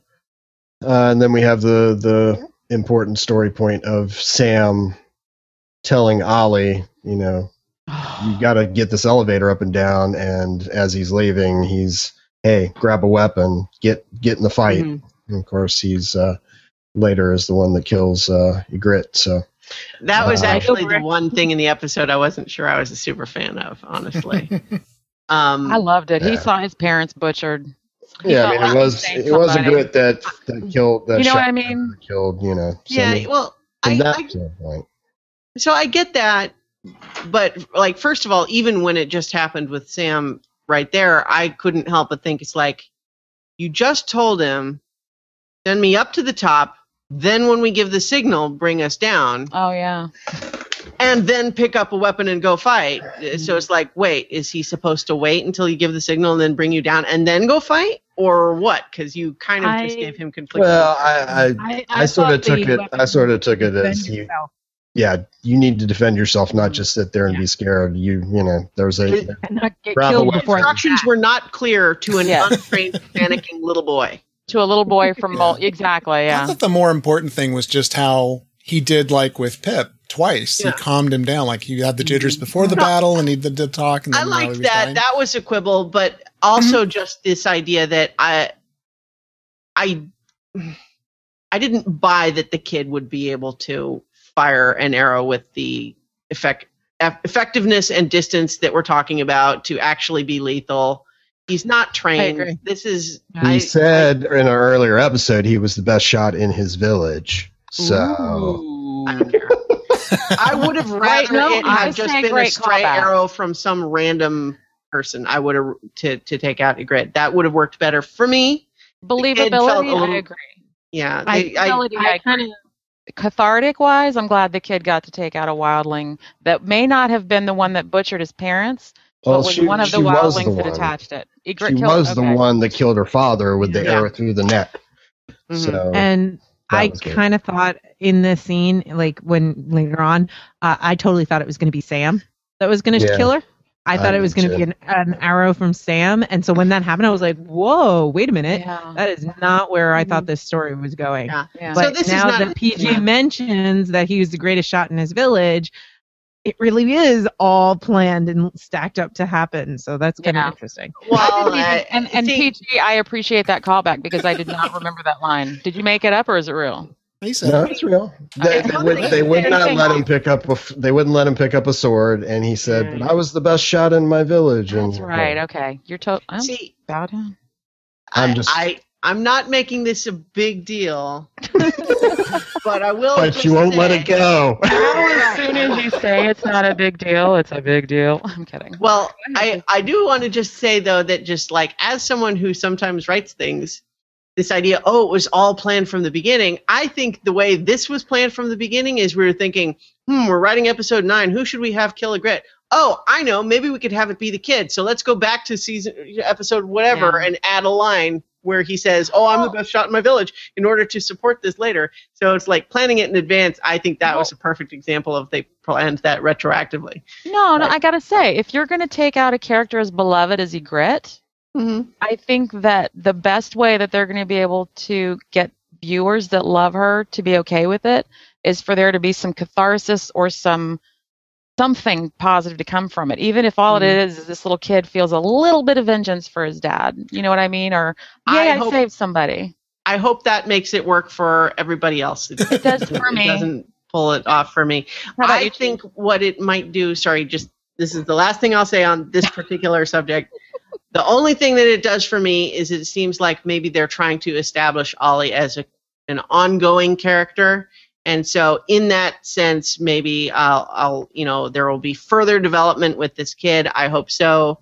Because to me, that's really the only reason to give him this particular kill. What were you going to say, Chooch? There was something you were going to say a minute ago. I don't think so. I think so. Well, then I'll take Chooch's moment here. I actually didn't find it cathartic that he got to kill those that killed his parents. I actually found it kind of sad. Okay. His first kill. Like, this is a little boy, right? Yeah. And he just killed someone. Yeah. Like, that's a huge before deal. They killed him. How long does it take Arya to be okay with the fact that she's killed people and then starts never killing people? She'll never be okay with it. You're never. I don't think a child can kill somebody and be okay, but I think that that's what's going to help him get through the present time, which is grieving his family, helping these people fight, get food cooked and feed the soldiers and heal the soldiers that are injured before the next crop of people come to try and kill him again. So it's like Arya, where it's a survival thing. It's not ideal. I'd love to have Ilyn Payne come in and do it instead, but I think it gives, catharsis to some people, me, and it was never going to be. I don't think there was ever going to be a way that they were going to show Ygritte's death and have the viewers be okay with it, because she was beloved. And since they didn't do it like they did in the book, which I guess, so can I say now what they did in the book was that it was, they found Ygritte later and she was dead and Jon didn't know who killed her. They didn't have that sweet moment of, we didn't get that in the book. But, it was just, it was over, Ygritte's dead, and Jon was sad and we moved on. And you're saying he knew nothing. And he also, knew less than normal. Yes. And also, Jon remembers firing a shot and seeing someone with red hair go down and thinking, was that Ygritte? That's right. And when they find the body later, he still doesn't know if he's the one that did it or not. So Jon's dealing with the fact that he killed Ygritte. Like, that's the whole different thing. Like, he fires the shot, he sees the red hair go down, and he's like, did I just kill Ygritte? Yeah. And whereas in this, like, he freezes, she freezes, and then she ends up getting killed. So, like, there's none of that, I'm about to kill the woman I love, or any of that, and then he just gets to sob with her and be a little emo. But that's okay. In the book, at least, after they find her, he notices that it wasn't one of his arrows that was in her. So at least that part of it, but still, initially he did, though. She's right. I'd forgotten about that part. Before they found the body, that he was worried. Well, even then, though, I think there's still that realization of it just as easily could have been him. Yeah. Right. Totally. So even if it wasn't, that's not really solace, because he did kill many of her colleagues, and it could have been her just as easily as it was anyone else. And he probably did aim at her at some point and didn't even ever realize it. It was, Yeah, so, and going back to the kid and the bow, though. No, I'm just playing. We didn't get your opinion, PG. How do you feel about it? No, I will agree with Christiana. I would have liked the scene better if the kid had established that he had a bow the entire time, and he was just sort of cowering in fear, and Sam sort of calms them down and talks him into, hey, you need to defend yourself, what have you, because when they just said, and get yourself a weapon, and then they showed the bow, I'm like, okay, well, he's going to obviously kill somebody. Didn't know it was going to be Ygritte at the time, but, it wasn't it was, a little too ham-fisted rather than have it a little more natural. It was sort of TV must establish the pistol on the wall so that it will be fired in a few minutes. So. Yeah. And I'm just going to point out, we've got Nicole in the chat saying that she calls bull on Ygritte freezing and not shooting him. I don't know, too predictable. I kind of agree with Nicole on that. That was one of my gripes was, she already did the freeze on Jon thing. Like, she had prepared herself. She should have done something. But what were you going to say? I thought that his reaction, she probably wasn't expecting that smile. He was so happy to see her. Yeah. And then I think that, gave her pause, taken it back, like, shit. She probably thought he'd be pissed because, she almost killed her. And I also thought it was, you got me, take me out because, you got me. And then I'm not going to hurt you. Yeah, maybe even a little bit of, like, he's been thinking he's probably going to die in this battle for days now. And so this idea of, like, you would almost want it to be her if it's going to be anyone. Yeah. Oh, that's so like it's like almost a way to say he's sorry. Is I will not run away. I will just let you do what you feel like you need to do.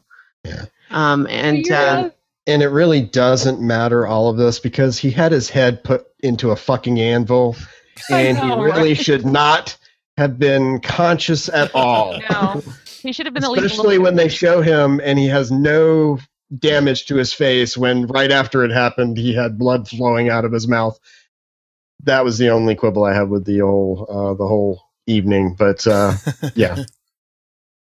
See, your explanation kind of ruins the whole joke I was going to make about when Chooch said the smile. I'm like, oh, so you're a sucker for the Jon Snow smile too, then, huh? Of course. Wow, he was shining. That's interesting because it was this episode that I just finally decided once and for all, I just don't think he's that cute.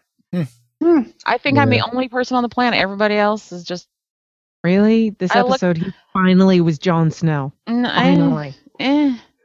I agree with Nutty, and you never thought you'd hear me say it. I thought he was actually Jon Snow in this episode. So, because for the longest time, I'm like, he looks like Jon Snow, but he's not Jon Snow. He looks like Jon Snow, but he's. And this episode, it was like, there he is. He's Jon Snow. This is how the character is. He is owning it. I am so happy. You know what I feel like right now? Maybe after next episode when it. You feel like the tables have completely turned here, Christiana? It's just like when you guys are saying like, finally, he's Jon Snow. Finally, I like him.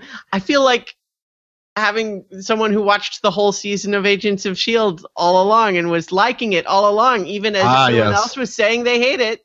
And then finally everyone loves it again. And I'm like, welcome back, you guys. I've been here all along. Yeah, we haven't talked about that. I started watching Agents of S.H.I.E.L.D. and it actually turned out to be okay. Wow. What do you know? It was awesome for a couple of episodes there, but I stick with my original opinion. The ending of that season I thought was well done.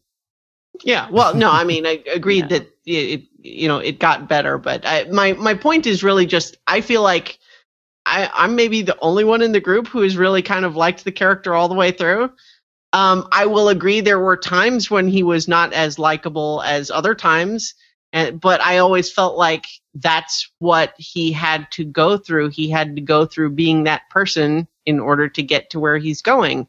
And it always felt like a legitimate part of his maturation process and the development of his character and who he's going to become. So in fairness, there's a little bit of like knowing what happens in the books that gave me the ability to look past some annoying things because sure, he's annoying now, but he has to go through this in order to learn these lessons in order to be awesome, more awesome later. But even still, I guess I just always, I never felt the annoyance that a lot of people claim to feel about his I just haven't got that he's the Jon Snow that I love from the books. He's not even a pale shadow of him, so maybe that's my problem. And totally unrelated. But I mean, I understand character development, and I don't always like characters, but or they might do distasteful things that I don't approve of. But normally that's not a problem for me. I can still adore the character because human, fuck-ups and mistakes and learning and stuff. But he still hasn't. I don't blame the actor. He's a fine actor. He's a strong actor. I don't know what it is. It just still doesn't do it for me. There's I'm tired of waiting. There's a couple of more people commenting on just that whole sequence in the Q&A. I like Nicole's. Yeah, you already when he's not whiny. Yeah, he is hot when he's not whiny. And then also saying. Nicole is saying, but I thought in the book she did get to say, nothing one more time to him. She was shot but dying. That's kind of how I remembered it too, but I wasn't going to call you on it because I wasn't sure. I thought that was what it was too, is that he finds her and she is dying of the arrow wound. But the battle is already over, which is why it makes more sense just in context with Mike McCauley's comment saying, a little bit nitpicky, but am I the only one who thought Ygritte's death scene with Jon was a little too public? I would think that at least one of the wildlings would notice him in the prone sitting duck situation and attacked more off to the side, maybe. And so just this idea that. Well, go ahead. They were behind a wall. Well, yeah, but still, I mean, the shot where we see them. the shot where we see him holding her as she's dying, we see people still actively fighting in the background of that shot. I thought when she sees him, he's still like behind that wall over by the smithy area. Mm-hmm. So like I thought, okay, but yeah, when you're right, when he's holding her and she's dying, I think they are outside. Well, clearly she was exposed because she got shot, so maybe he was blocked and then he ran over. Well, but let's not forget, my friends, that she put down the big death threat to the Thenns. Mm-hmm. Anybody gets between me and taking out Jon Snow, I'm gonna kill you fuckers. Who do you think was really gonna jump in front of her to kill Jon? I don't know that anyone took it seriously at that. I think that the Thenns were right on the money when they accused her of talking so much because she was really actually conflicted inside. Well, protest right, but I just, as a result, I don't think any of them took even remotely seriously her threat about like no one else better kill him. I think they were. I was immediately thinking, kidding there. Besides, she's also, other than like none of the Thenns actually even know what he looks like. That's they weren't there yet. Well, maybe Tormund painted a really good picture for them. He's like, all right, so when you see this mopey looking boy with like long black emo hair and that dazzling smile. Yes. Sheriff Bullock says that maybe we need for Jon Snow to win Viv over, or what we need is to see him descending from a staircase wearing Sansa's feathered dress. Ooh, there you go. That might work. No, I just. And as he wouldn't Nicole make a good said, Sansa for me. Snow is hot when he's not whiny. Mm-hmm. So Nicole and I are like this. Let me just say, logistics of the actual arrow firing and so on aside, I really just the Jon Ygritte relationship was always one of the ones that I really cared about from the books, and I felt like I think the show handled it even better than the books did for my taste. I agree with that. Having her, like obviously Oberyn's death last time was more shocking because this one was just so obviously doomed. I mean, it's like when you buy a ticket to Romeo and Juliet, you don't expect a happy ending. So this one was just so obviously doomed from the start, but at the same time, just because the ending doesn't mean you don't cry when it comes. So I really exactly it was very moving for me. Well, especially because the way they've been doing things, we don't know exactly what they're going to do because they have made some changes, and so we knew what was going to happen. But like for me with Oberyn, it's like, are they going to change this part of it or something? You just really never know what direction I think they're actually going to go in. Yeah. And Nicole makes the point that as far as Ygritte pausing before shooting, that's the TV rule. Oh, I'm sorry about nobody noticing that Jon was with Ygritte when she was dying. That's like a TV movie rule of war. No one can interrupt an emotional scene during a battle. Yeah. So that and her freezing in the first place were both just kind of tropes that I, felt like I'm willing to forgive because of the emotions involved, but it's absolutely true that I don't think people would really do that in the heat of battle. I will disagree with that because I think that a lot of tropes exist because people behave like that. I totally see the love that she had for him, and then when he froze or smiled at her or whatever it was you guys said, that it kind of caught her off guard because she does really love. I think it was all plausible, their reactions. As human reactions in a battle, I think it was all plausible. Except that doing that in a real battle would get you immediately killed. That's the problem, and I think that's why people would still not do that, even if that might normally be their instinctive reaction.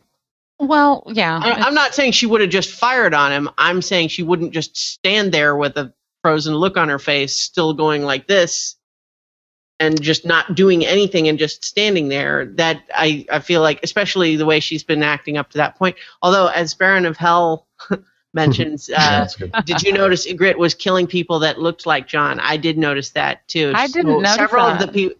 She killed a handful of people, and there was one shot in particular where might as well have been Jon's stunt double that she shot in the back. Wow. Yeah, I didn't pick up on that at all. That many crews that look like him, like that many people with the long dark hair. I mean, that's like far in the background for during all the other shots. Oh, thank you, Mike.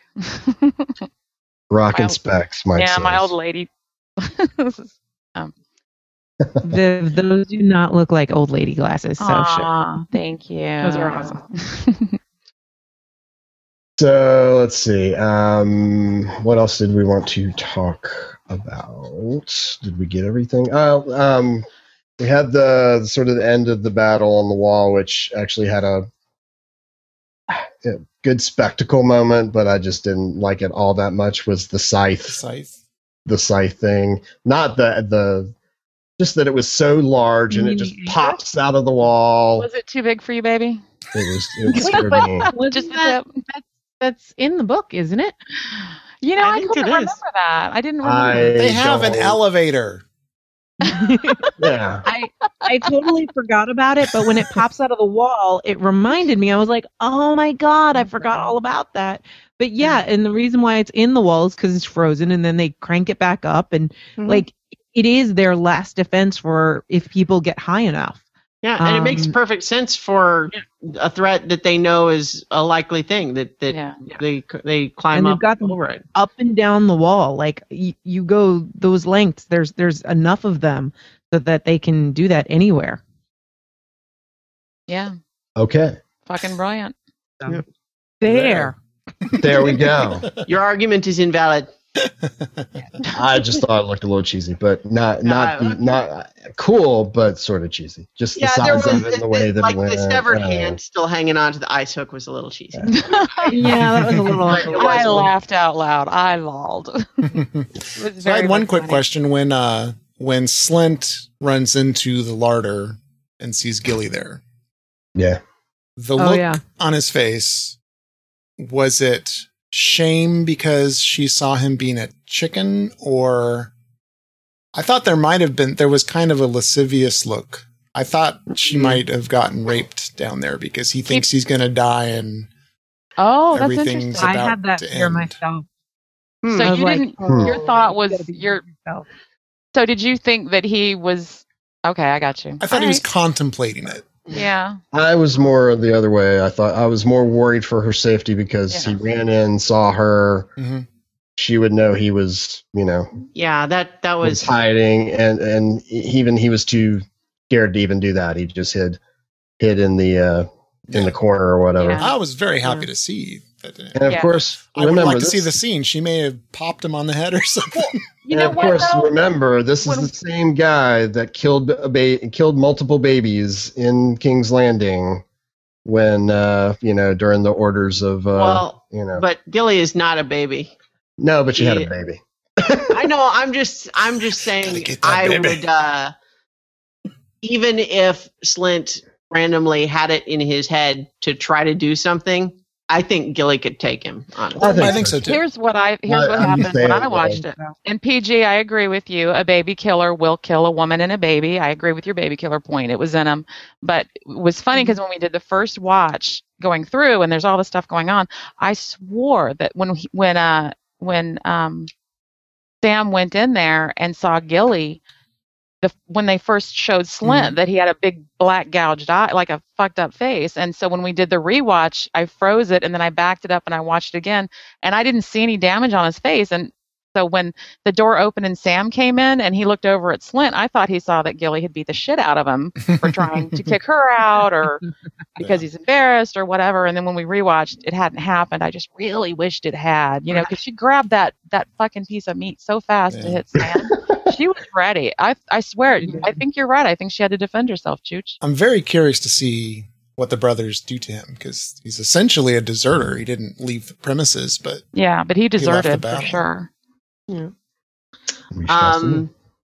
Yeah. I don't know. I didn't get that sense at all that he was going to attack her or do anything to her.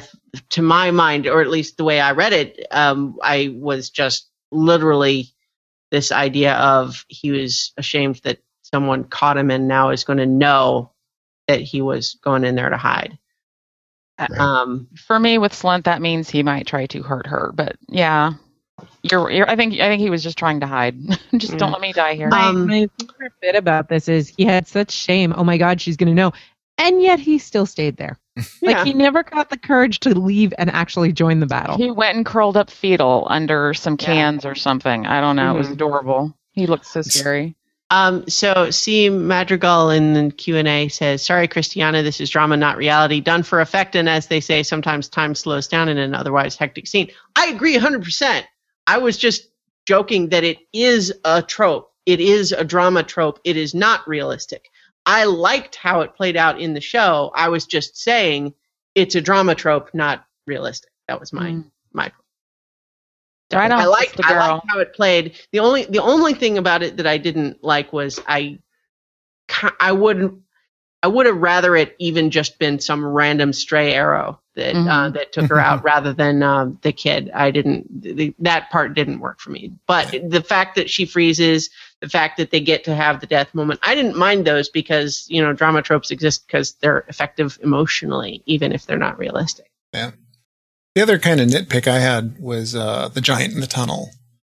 They see him, he's coming in, and then he's walking, and then he's running, and then he's there. And I'm like, that guy's got a bow. And somebody said we shot 20 arrows in him. Shoot him in the fucking eye. So what if you shot 20 arrows? You're just going to sit there and watch? I agree.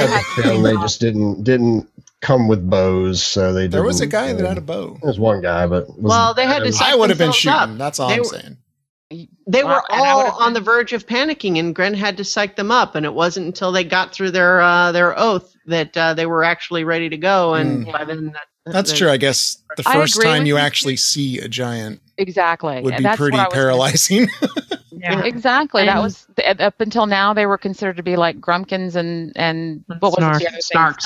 Yeah. Which I don't know why we can't use that word. Okay, but more often. But it's one of those things when you do see a giant, when you do see a mammoth, it is going to make you kind of shit your pants a little. So Gren had to wipe their little butts, put some powder on it, and put it after him. But I thought his speech was. I thought he was one of the best motivational, pre-battle speeches. That was fantastic. Once again, all he had to do. Excellent use of the oath. That was it. That was all. It was the same thing that brought Jon back, and it got all the. I mean, fucking. Can we talk about which giant this was in the books? We can't talk about it, but I don't think it was him. Okay. So. Well, they didn't say it, but I don't think it's him. There was no descriptor at all for him in the closed captioning that I could see. Did you see anything, PG? I mean, all I did was go.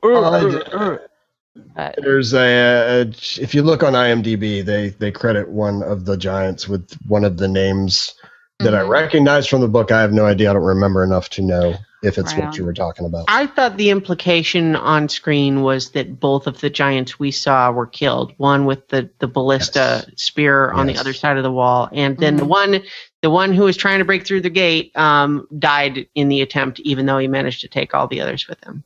Yeah, all the other, the crows with him. That was the implication I got in the show.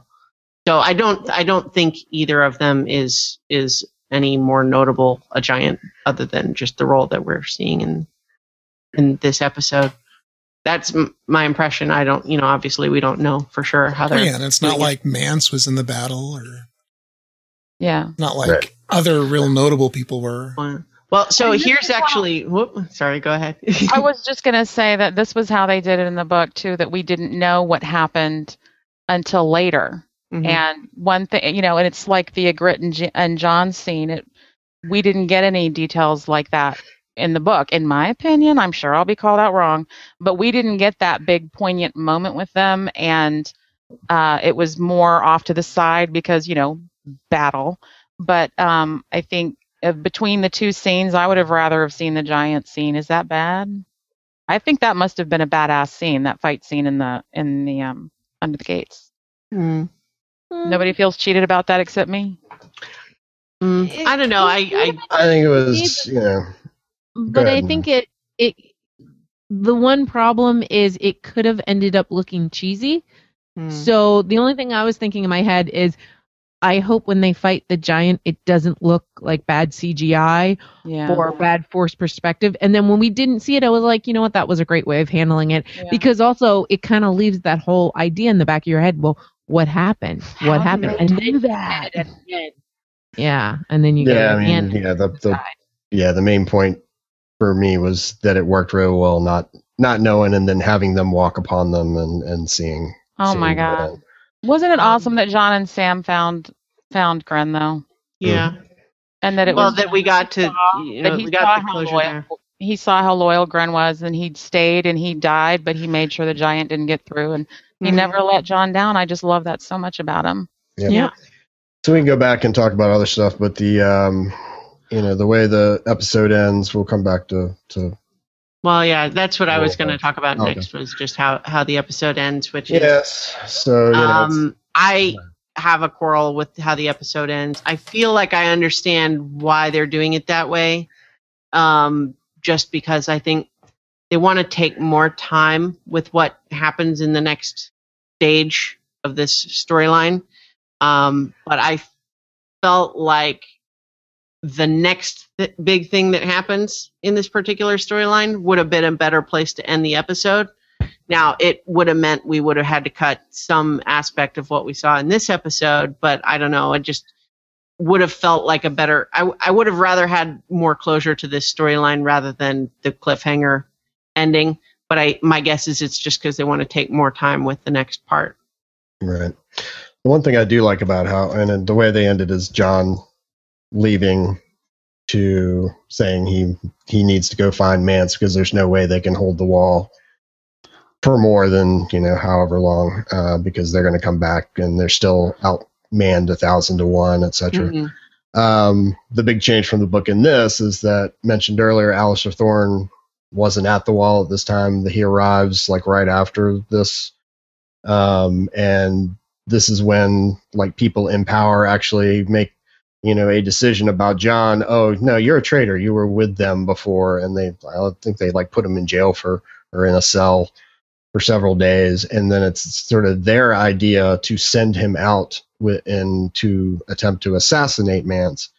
Whereas in the show, it's his own decision to say, okay, well, the only way that we can maybe save people is for me to do this dumb thing, and so I did like it was more of him.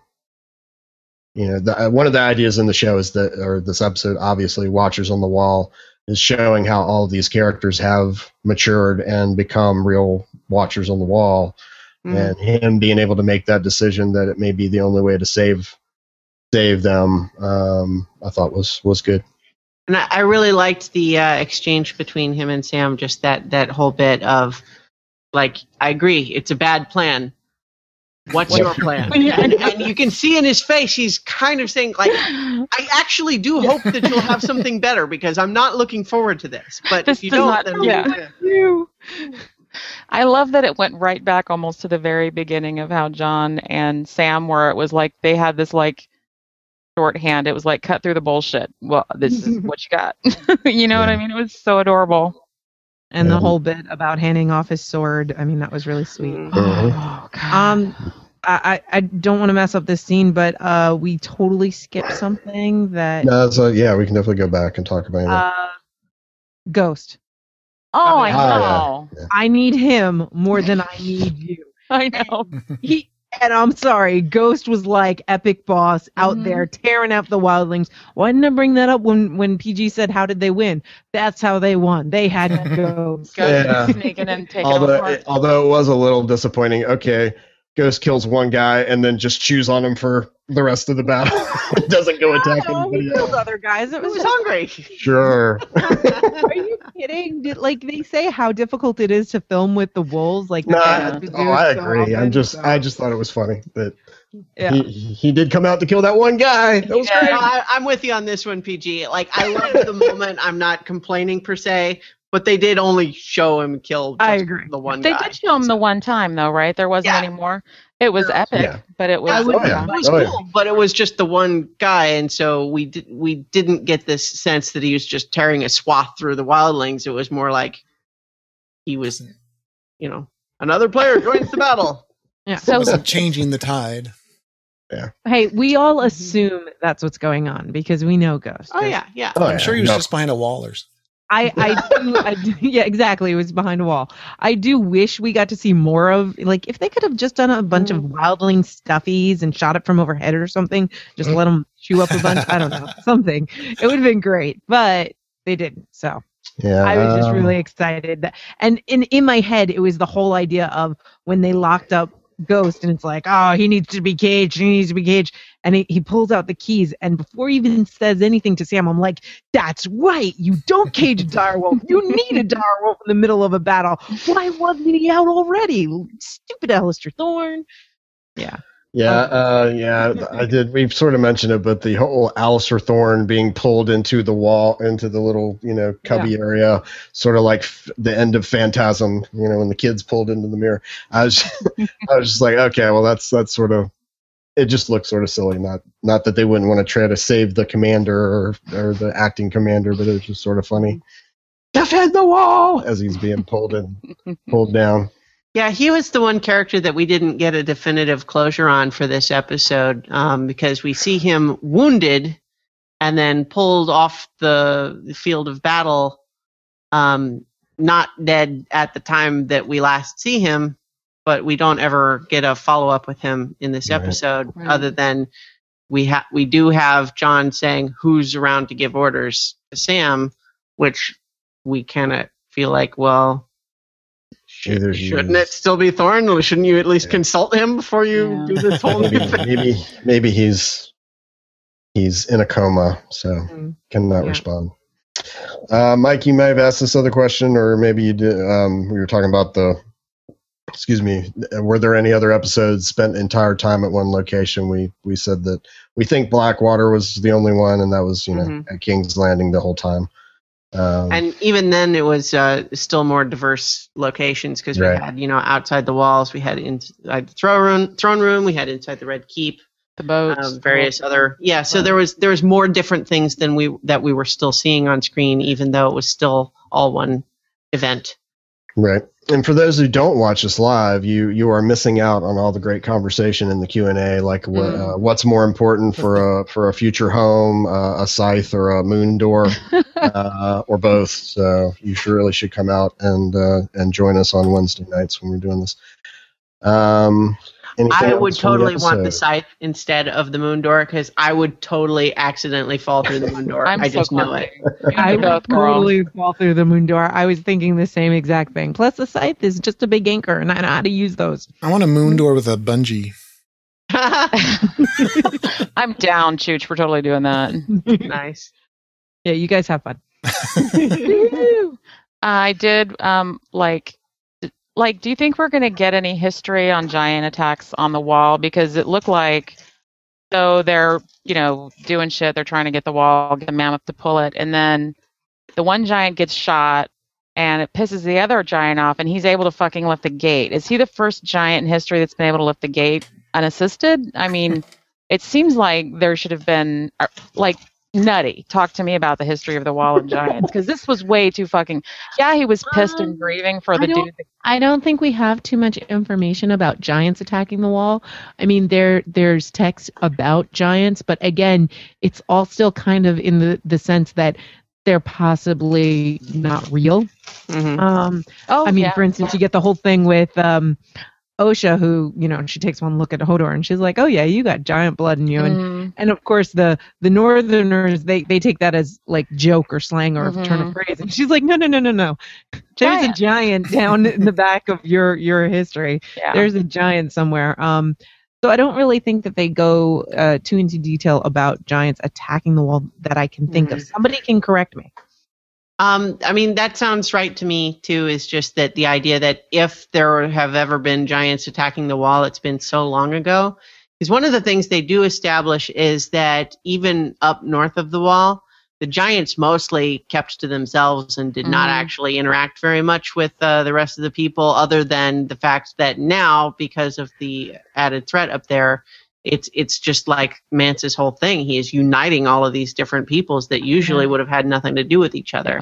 And so I think my guess is it has just been a long time since any giant actually tried to do this.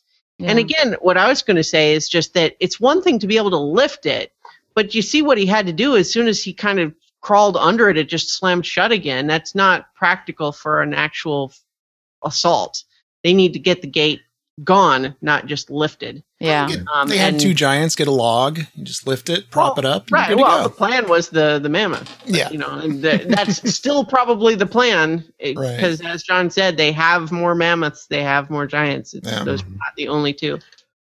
And Nicole, let you know, Christiana, that you can just wear a parachute all the time and you'll be okay with your moon door. Yeah. Oh, okay. Well, I changed my answer then. Okay. You can come test ours out first if you're comfortable with it, though. I don't like heights. I still don't change my answer. Ooh, I don't like heights either. That's more fun, though. Like, it's the scary part that's fun, right? Am I wrong? Am I the only one that really likes being that scared? I think there's a lot of people that like being that scared. There are just 2 things that I'm not so keen on, and that's enclosed spaces and heights. So for me, like, I'm okay with being up high as long as I don't have to look down. So I'm good. So the moon door would make me look down too much. And the anchor would be cool because, I mean, like, I'm looking down, but I'm watching it move and just kill all my enemies. So that's okay too. I don't have to worry about falling over with it. Yeah. There you go. Okay, so did anybody else have any notes that we didn't hit or things that we didn't touch upon? Well, the ending of the battle, as I'm watching it and wondering how they're going to get out of it, and I thought for sure that the Brothers Without Banners were going to charge in to help because, like, wasn't it last season that they said, let's get our asses to the wall? That was a long time ago. Yeah. Well, wasn't the whole there? I'm actually not sure I remember correctly, but at the time, wasn't their argument for going to the wall specifically to take Arya there because her brother is there? Yeah. I think that was the reason they said that they were going to go to the wall. But somebody else. Right. Melisandre said, "Oh, hey, our priorities have changed." So I thought for sure they were going to leave, but then they kept showing them at home. So I guess Stannis nixed that. Yeah. We haven't seen any follow up with them since Arya got away from them. So that is a valid question of just what have they been up to because they were still doing stuff. Yep. I thought they had got the memo and they were concerned about it, but I could be misremembering. The memo, the Raven. What else sticks out to you, Chooch? Well, like I said, overall the episode was good, but it certainly wasn't my favorite. I didn't think there was any way we were going to be able to talk about it for a couple hours. Because to me, it was just it's just a big fucking battle. It was like there were some great things to see. I like to see some of the wall defenses and I don't know. I guess for me, it was more or less a straightforward battle episode. So I definitely felt different about Blackwater. Blackwater had me riveted and I could watch it over and over. And this one, I was bored during the second viewing. Well, a lot of people just aren't as interested by the stuff happening up at the wall. Is that kind of how you feel, or? Oh, no. I'm really curious, and of course, Bran's journey and all this, and it is such. Literally, Westeros is in peril. They get through that tunnel, and now you got wildlings that are going to go through and raid the countryside, and then you're going to have the White Walkers just walk on through. So, I'm definitely invested in the wall, and I like the characters, but I don't know. Like I said, it was good. It just on that note, I want to read something I saw on Google Plus earlier today. Not because I especially agree with the specific point of view, but just because it's by a very funny guy that I like, and he says it in a funny way. Let's see if I can find it. I'm not seeing it now because my Google Plus is confusing. Well, while you're doing that, I'm going to read this comment from Sheriff Bullock. I think it's cute. Not cute. Cool. You can close and lock the moon door. Not that Mommy Dearest did that. A scythe is just messy. There will be parts everywhere. Have fun cleaning that up. Oh, Sheriff Bullock, don't you understand? The parts are just there to ward others off, to set as an example. When I kill a mosquito, I don't get rid of it. I just let it sit there. You put its little head on a toothpick and you leave it out for the other mosquitoes to see. Like, girl, that's what we do around here. Okay. And so I found it. So this was, hat tip to Dave Slusher who posted it. but he's actually quoting the comedian Paul F. Tompkins, who is amazing. It's very funny. But anyway, so Paul F. Tompkins apparently is not a super fan of the stuff that happens at the wall. So here's the quote. He says, "Anybody wearing black fur and standing in snow, I don't give a fuck about. What are they still talking about? Every episode we have to take a detour while those guys say, this is the worst. I know, it's terrible. We'd better do something. We can't do anything. We should do a thing." So that's it. But so even though I don't share his apathy related to the Watchers on the Wall, but funny as shit. That's fantastic. I think that's what people at King's Landing think, though. Yeah. I think so too. None of them give a shit. It's all Grumpkins and Snarks. Hey, I remember that time. And we had I forgot what I was going to say. You threw me off there with your Grumpkins and Snarks. My Grumpkins and my Snarks threw you off? I was going to say. Man, that feels like it needs to be a rap or something. My Grumpkins and my Snarks and my Grumpkins and my Snarks. Like it needs to be a sequel to Where My Dragon's At. Totally. Get on that. Where my Snarks at? I don't know. You're scaring Sheriff Bullock, Nutty. I don't know what that is. Scaring me, Nutty. Wait. Are you bouncing again or something? No, I think it's my response to the whole moon door thing. But let me. Oh, okay. There you go. Up the bass for a second. Be afraid. Be very afraid. There we go. I like Mike's comment. Free paint. There you go. Chooch has got it. Be very afraid. Baby. Say it, baby. Let me hear it. Be very afraid. Wow, that did scare me. Yeah.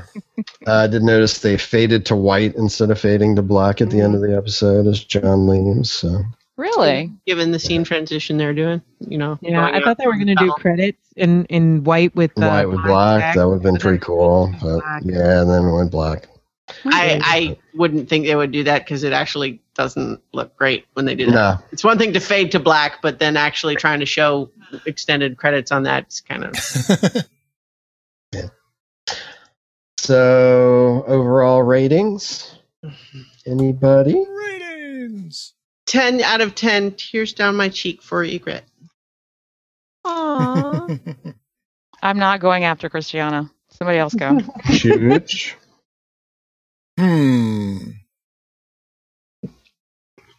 I'm trying to decide now. I'm looking through my list. Somebody else can go. That way I won't duplicate. The tricky part is coming up with the rating system, isn't it? I will go and I'll give you a 10 out of 10 direwolves tearing through wildling. Or Nice. Or one wildling. 10 bites out of one wildling. Yeah, 10 out of 10 wildling meals for a direwolf. Oh my God. 10 inches of arterial whatever for the direwolf. Now, mine was actually 9 out of 10, but only because I would have rather seen the giant scene in the tunnel than the scene with Ygritte and John, because that's just me. That's fair. You are entitled to your opinion. Will you still marry me though, Christiana? Are you going to break our engagement now? No, it's fine. We're good. Please, no, you said yes. And Chooch okayed it. Well, we already sent out all the invitations. I know, right? Chooch, did asshole you to call it off at this point. So I gave it a 7 wildlings scraped off the wall. Ooh. Wow, that's pretty good. Yeah. Ooh, we got some good ones in the Q&A. Yeah. Well. Oh, wait. Let the host go first. Yeah. No, I would like to have given it a 10, but the one drawback that the show has is that we've seen Helm's Deep in the Two Towers, and so having this be on TV, it was probably one of the best things they could have done with this type of story and showing everything that they did and how they handled it. But yeah, just because there's even though it's from the book, just things that you could sort of parallel to what was in the Two Towers. Sort of was just because it came first as far as a visual medium, it sort of play as this. Yeah, this is a TV show. But overall, 9 out of 10. I'll do 9 out of 10 anvils to Jon Snow's teeth. Pretty face. Pretty face, yeah. Before we go on, Viv, do you have a rating for last week's? Yeah, I'll give it to you after Chooch reads his. I'll have to find it. It's a secret. I read my. Well, a couple of the other ones I had 7 gallons of piss in Slint's trousers, and 7 gallons of piss. Wall countermeasures, or a 7 horn blast for the biggest fire the North has ever seen. Ooh, I like that one. Yeah, I can see now. I was thinking of the I've seen bigger joke. What if instead we had a guy up there by himself and he sees the fire and then he looks down and he's got the handbook that says, 1 blast for, Ranger returning, 2 for wildlings, 3 for others. And he's like, oh no, I wasn't prepared for this. There isn't a horn system for this. or then he leans in to blow it and it's a siren like a fire truck. Yeah, for some reason, we should have more horn memes out there for this. Yeah, what's up with that, internet? If they had shown someone blowing the horn, maybe they'd have a GIF they could do something with. But Sheriff Bullock in the chat says, first he was talking about just the episode. I'm with the Warlock. I didn't find the episode particularly interesting either. My attention flags during protracted action sequences. Blackwater was amazing because wildfire and awesome characters like Tyrion Braun and drunk Cersei. And then he followed that up with 4 out of 10 needs more drunk Cerseis. I did like that. The 4 wow. But seriously bored about the battle up there. Then 4 out of 10. I would not want every episode to be like this one, but because we don't really get that many big action sequences, I like it. But used sparingly like this, where it's only every so often. And but I think that they kind of, and Nettie, I had 10 out of 10. I loved last episode. Okay. So I forgot what I was going to say though. So go ahead, somebody else. Just so you know, your 10 out of 10 brought us from a pretty low score up to 90% for last episode, and this episode is also 90%. So. Our cumulative. You fixed our cum for PG's. I fixed your cum. 6 out of 10. I fixed your cum. I fixed your cum. You got to spell it careful though. Clever little twat. You need to be a t-shirt or something.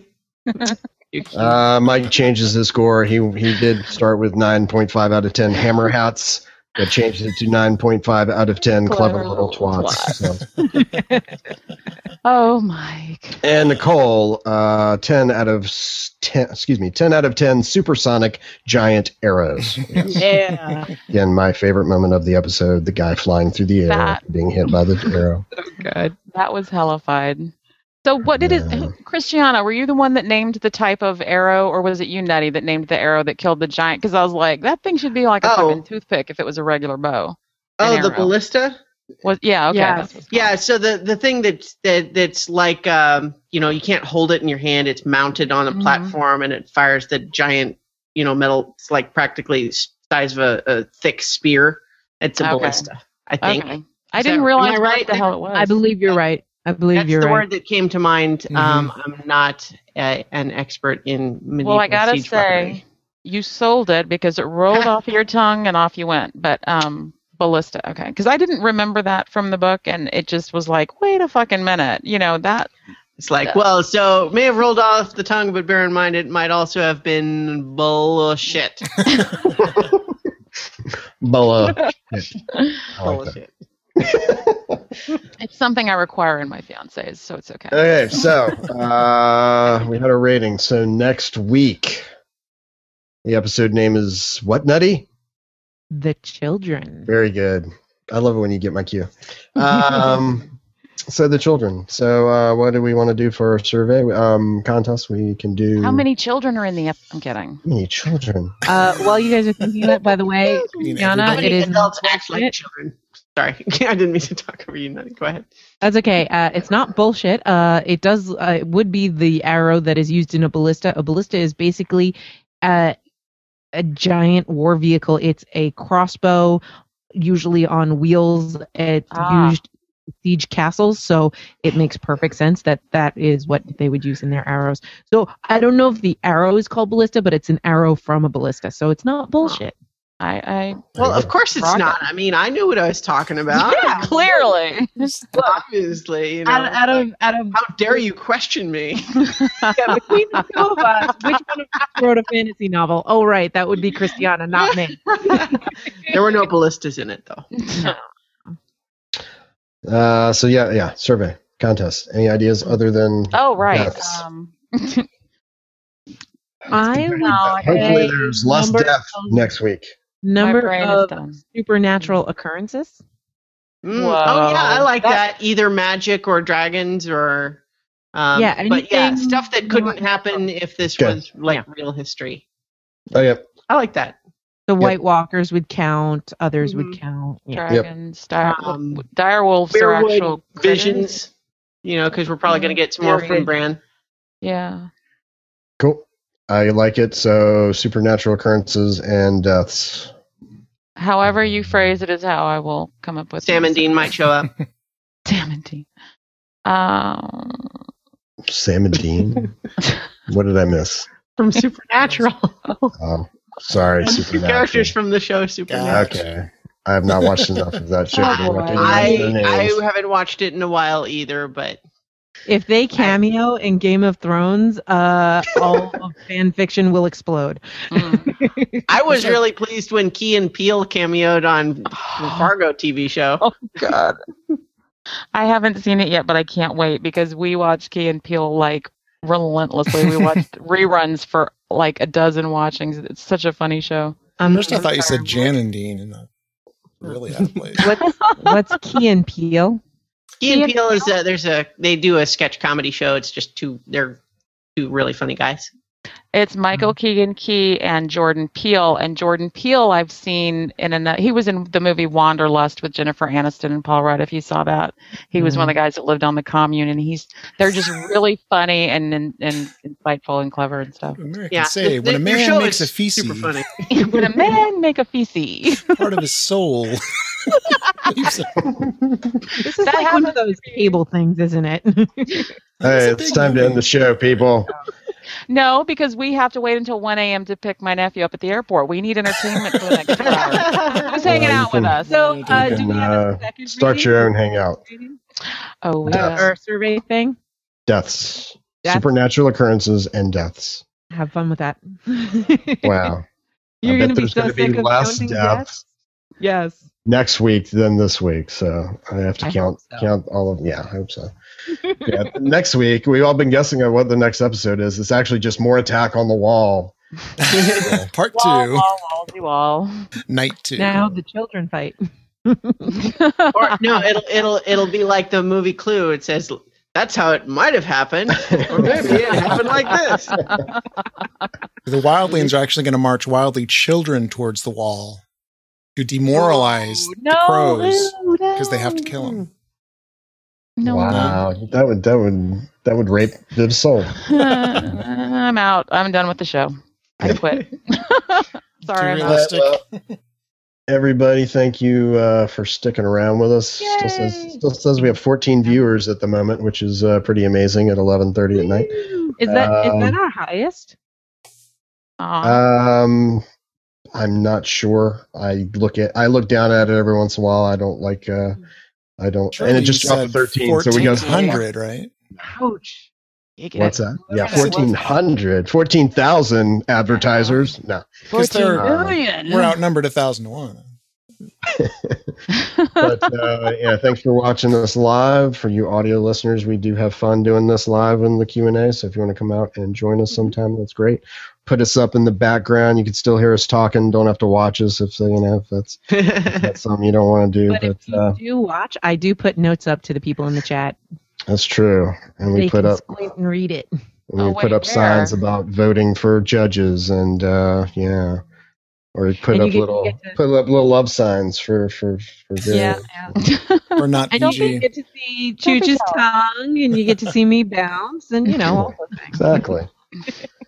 But we have our survey every week. Should go up tomorrow. If you missed out on our contest, but next week we will talk about our end of season. What do you think the final scene is going to be before it fades to black? So that'll be fun. So join us next week after the season finale. Oh, did you guys want to do a after Sunday show like we did earlier? Why don't we all check our calendars? Okay, so we will set up an announcement and post something on the site if we're going to do a after Sunday viewing after episode 10. Otherwise, we will be on for a full show next Wednesday, no matter what. So, may I make a quick request? No. Okay. Okay. So, listeners and folks, please know that we have the specficmedia.com Facebook page. Please give it a like. Please share it and like it because PG's less grumpy sometimes. Yeah, short periods of time. And this might help him be less grumpy if there's more page likes. And there's lots of awesome stuff that you can read over at specficmedia.com. You've got every now and then there's the Eye of the Noob, there's the In Defense articles from Patman, there's the meme roundup, and other things that happen all year round there. Wow, look at you guys. Chilling, I like it. And then there's this podcast called Space Casey Season 2 you should be listening to right now. I heard that's good. I heard it's awesome, and I heard it's awesome. And if you haven't listened to Space Casey 1, why haven't you done that? Go back and listen to it. It's amazing. It's short, too, so it's easy to catch up. Oh, wait. What? Rory's wearing his Casey Gadets. Nice. Yeah. I wore mine on. Yeah. I know. I'm glad you saw it too, Christiana. I had to wear my Christiana flair. I was just going to say this is something that I've kind of floated on Google Plus earlier today, but I think what I'm going to do for the remaining episodes in Space Casey Season 2 is I'm going to start putting it out there that some audience participation, cross-examination. If you think you have found a flaw in Casey's testimony or a gap or something that she got wrong or is maybe lying about, ask the question and we'll see what Casey has to say about it. So you can find out more about how to do that in the podcast notes for the next episode coming on Tuesday. And Sheriff Bullock wanted clarification on where to send the prediction for the final frame of season. Yes, well, I'm afraid the end of that contest submission was prior to Sunday's episode because we did not want we wanted everybody on a level playing field. We didn't want people to see the previews for episode 10 that might give away a clue or something at the time. I don't think it probably did based on what we saw. So, Sheriff, if you want to send in your prediction, send it to btw@specficmedia.com. We'll be happy to talk about it. But as far as I'm probably going to give a T-shirt away to a winner, it'll be from the pool of people that sent it in before last Sunday. So we'll be happy to reject your entry. Yes, please, but that is please send in to btw@specficmedia.com. And we're very sorry that Nicole is still at work. That's not nice at all. No. But come hang out with us, Nicole. Yeah.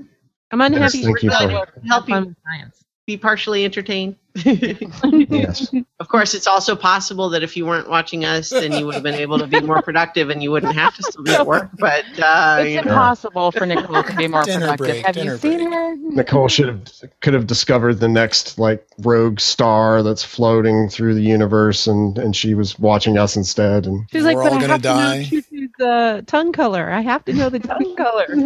I actually need permission from Nicole to post some pictures of her in her My Little Pony costume from the party at Balticon. It was so cute. We have officially jumped the shark. It's time to go. So we're all rambling. So good night, everybody. Thanks for watching, listening. We'll see you next time. Good night. Beyond the Wall.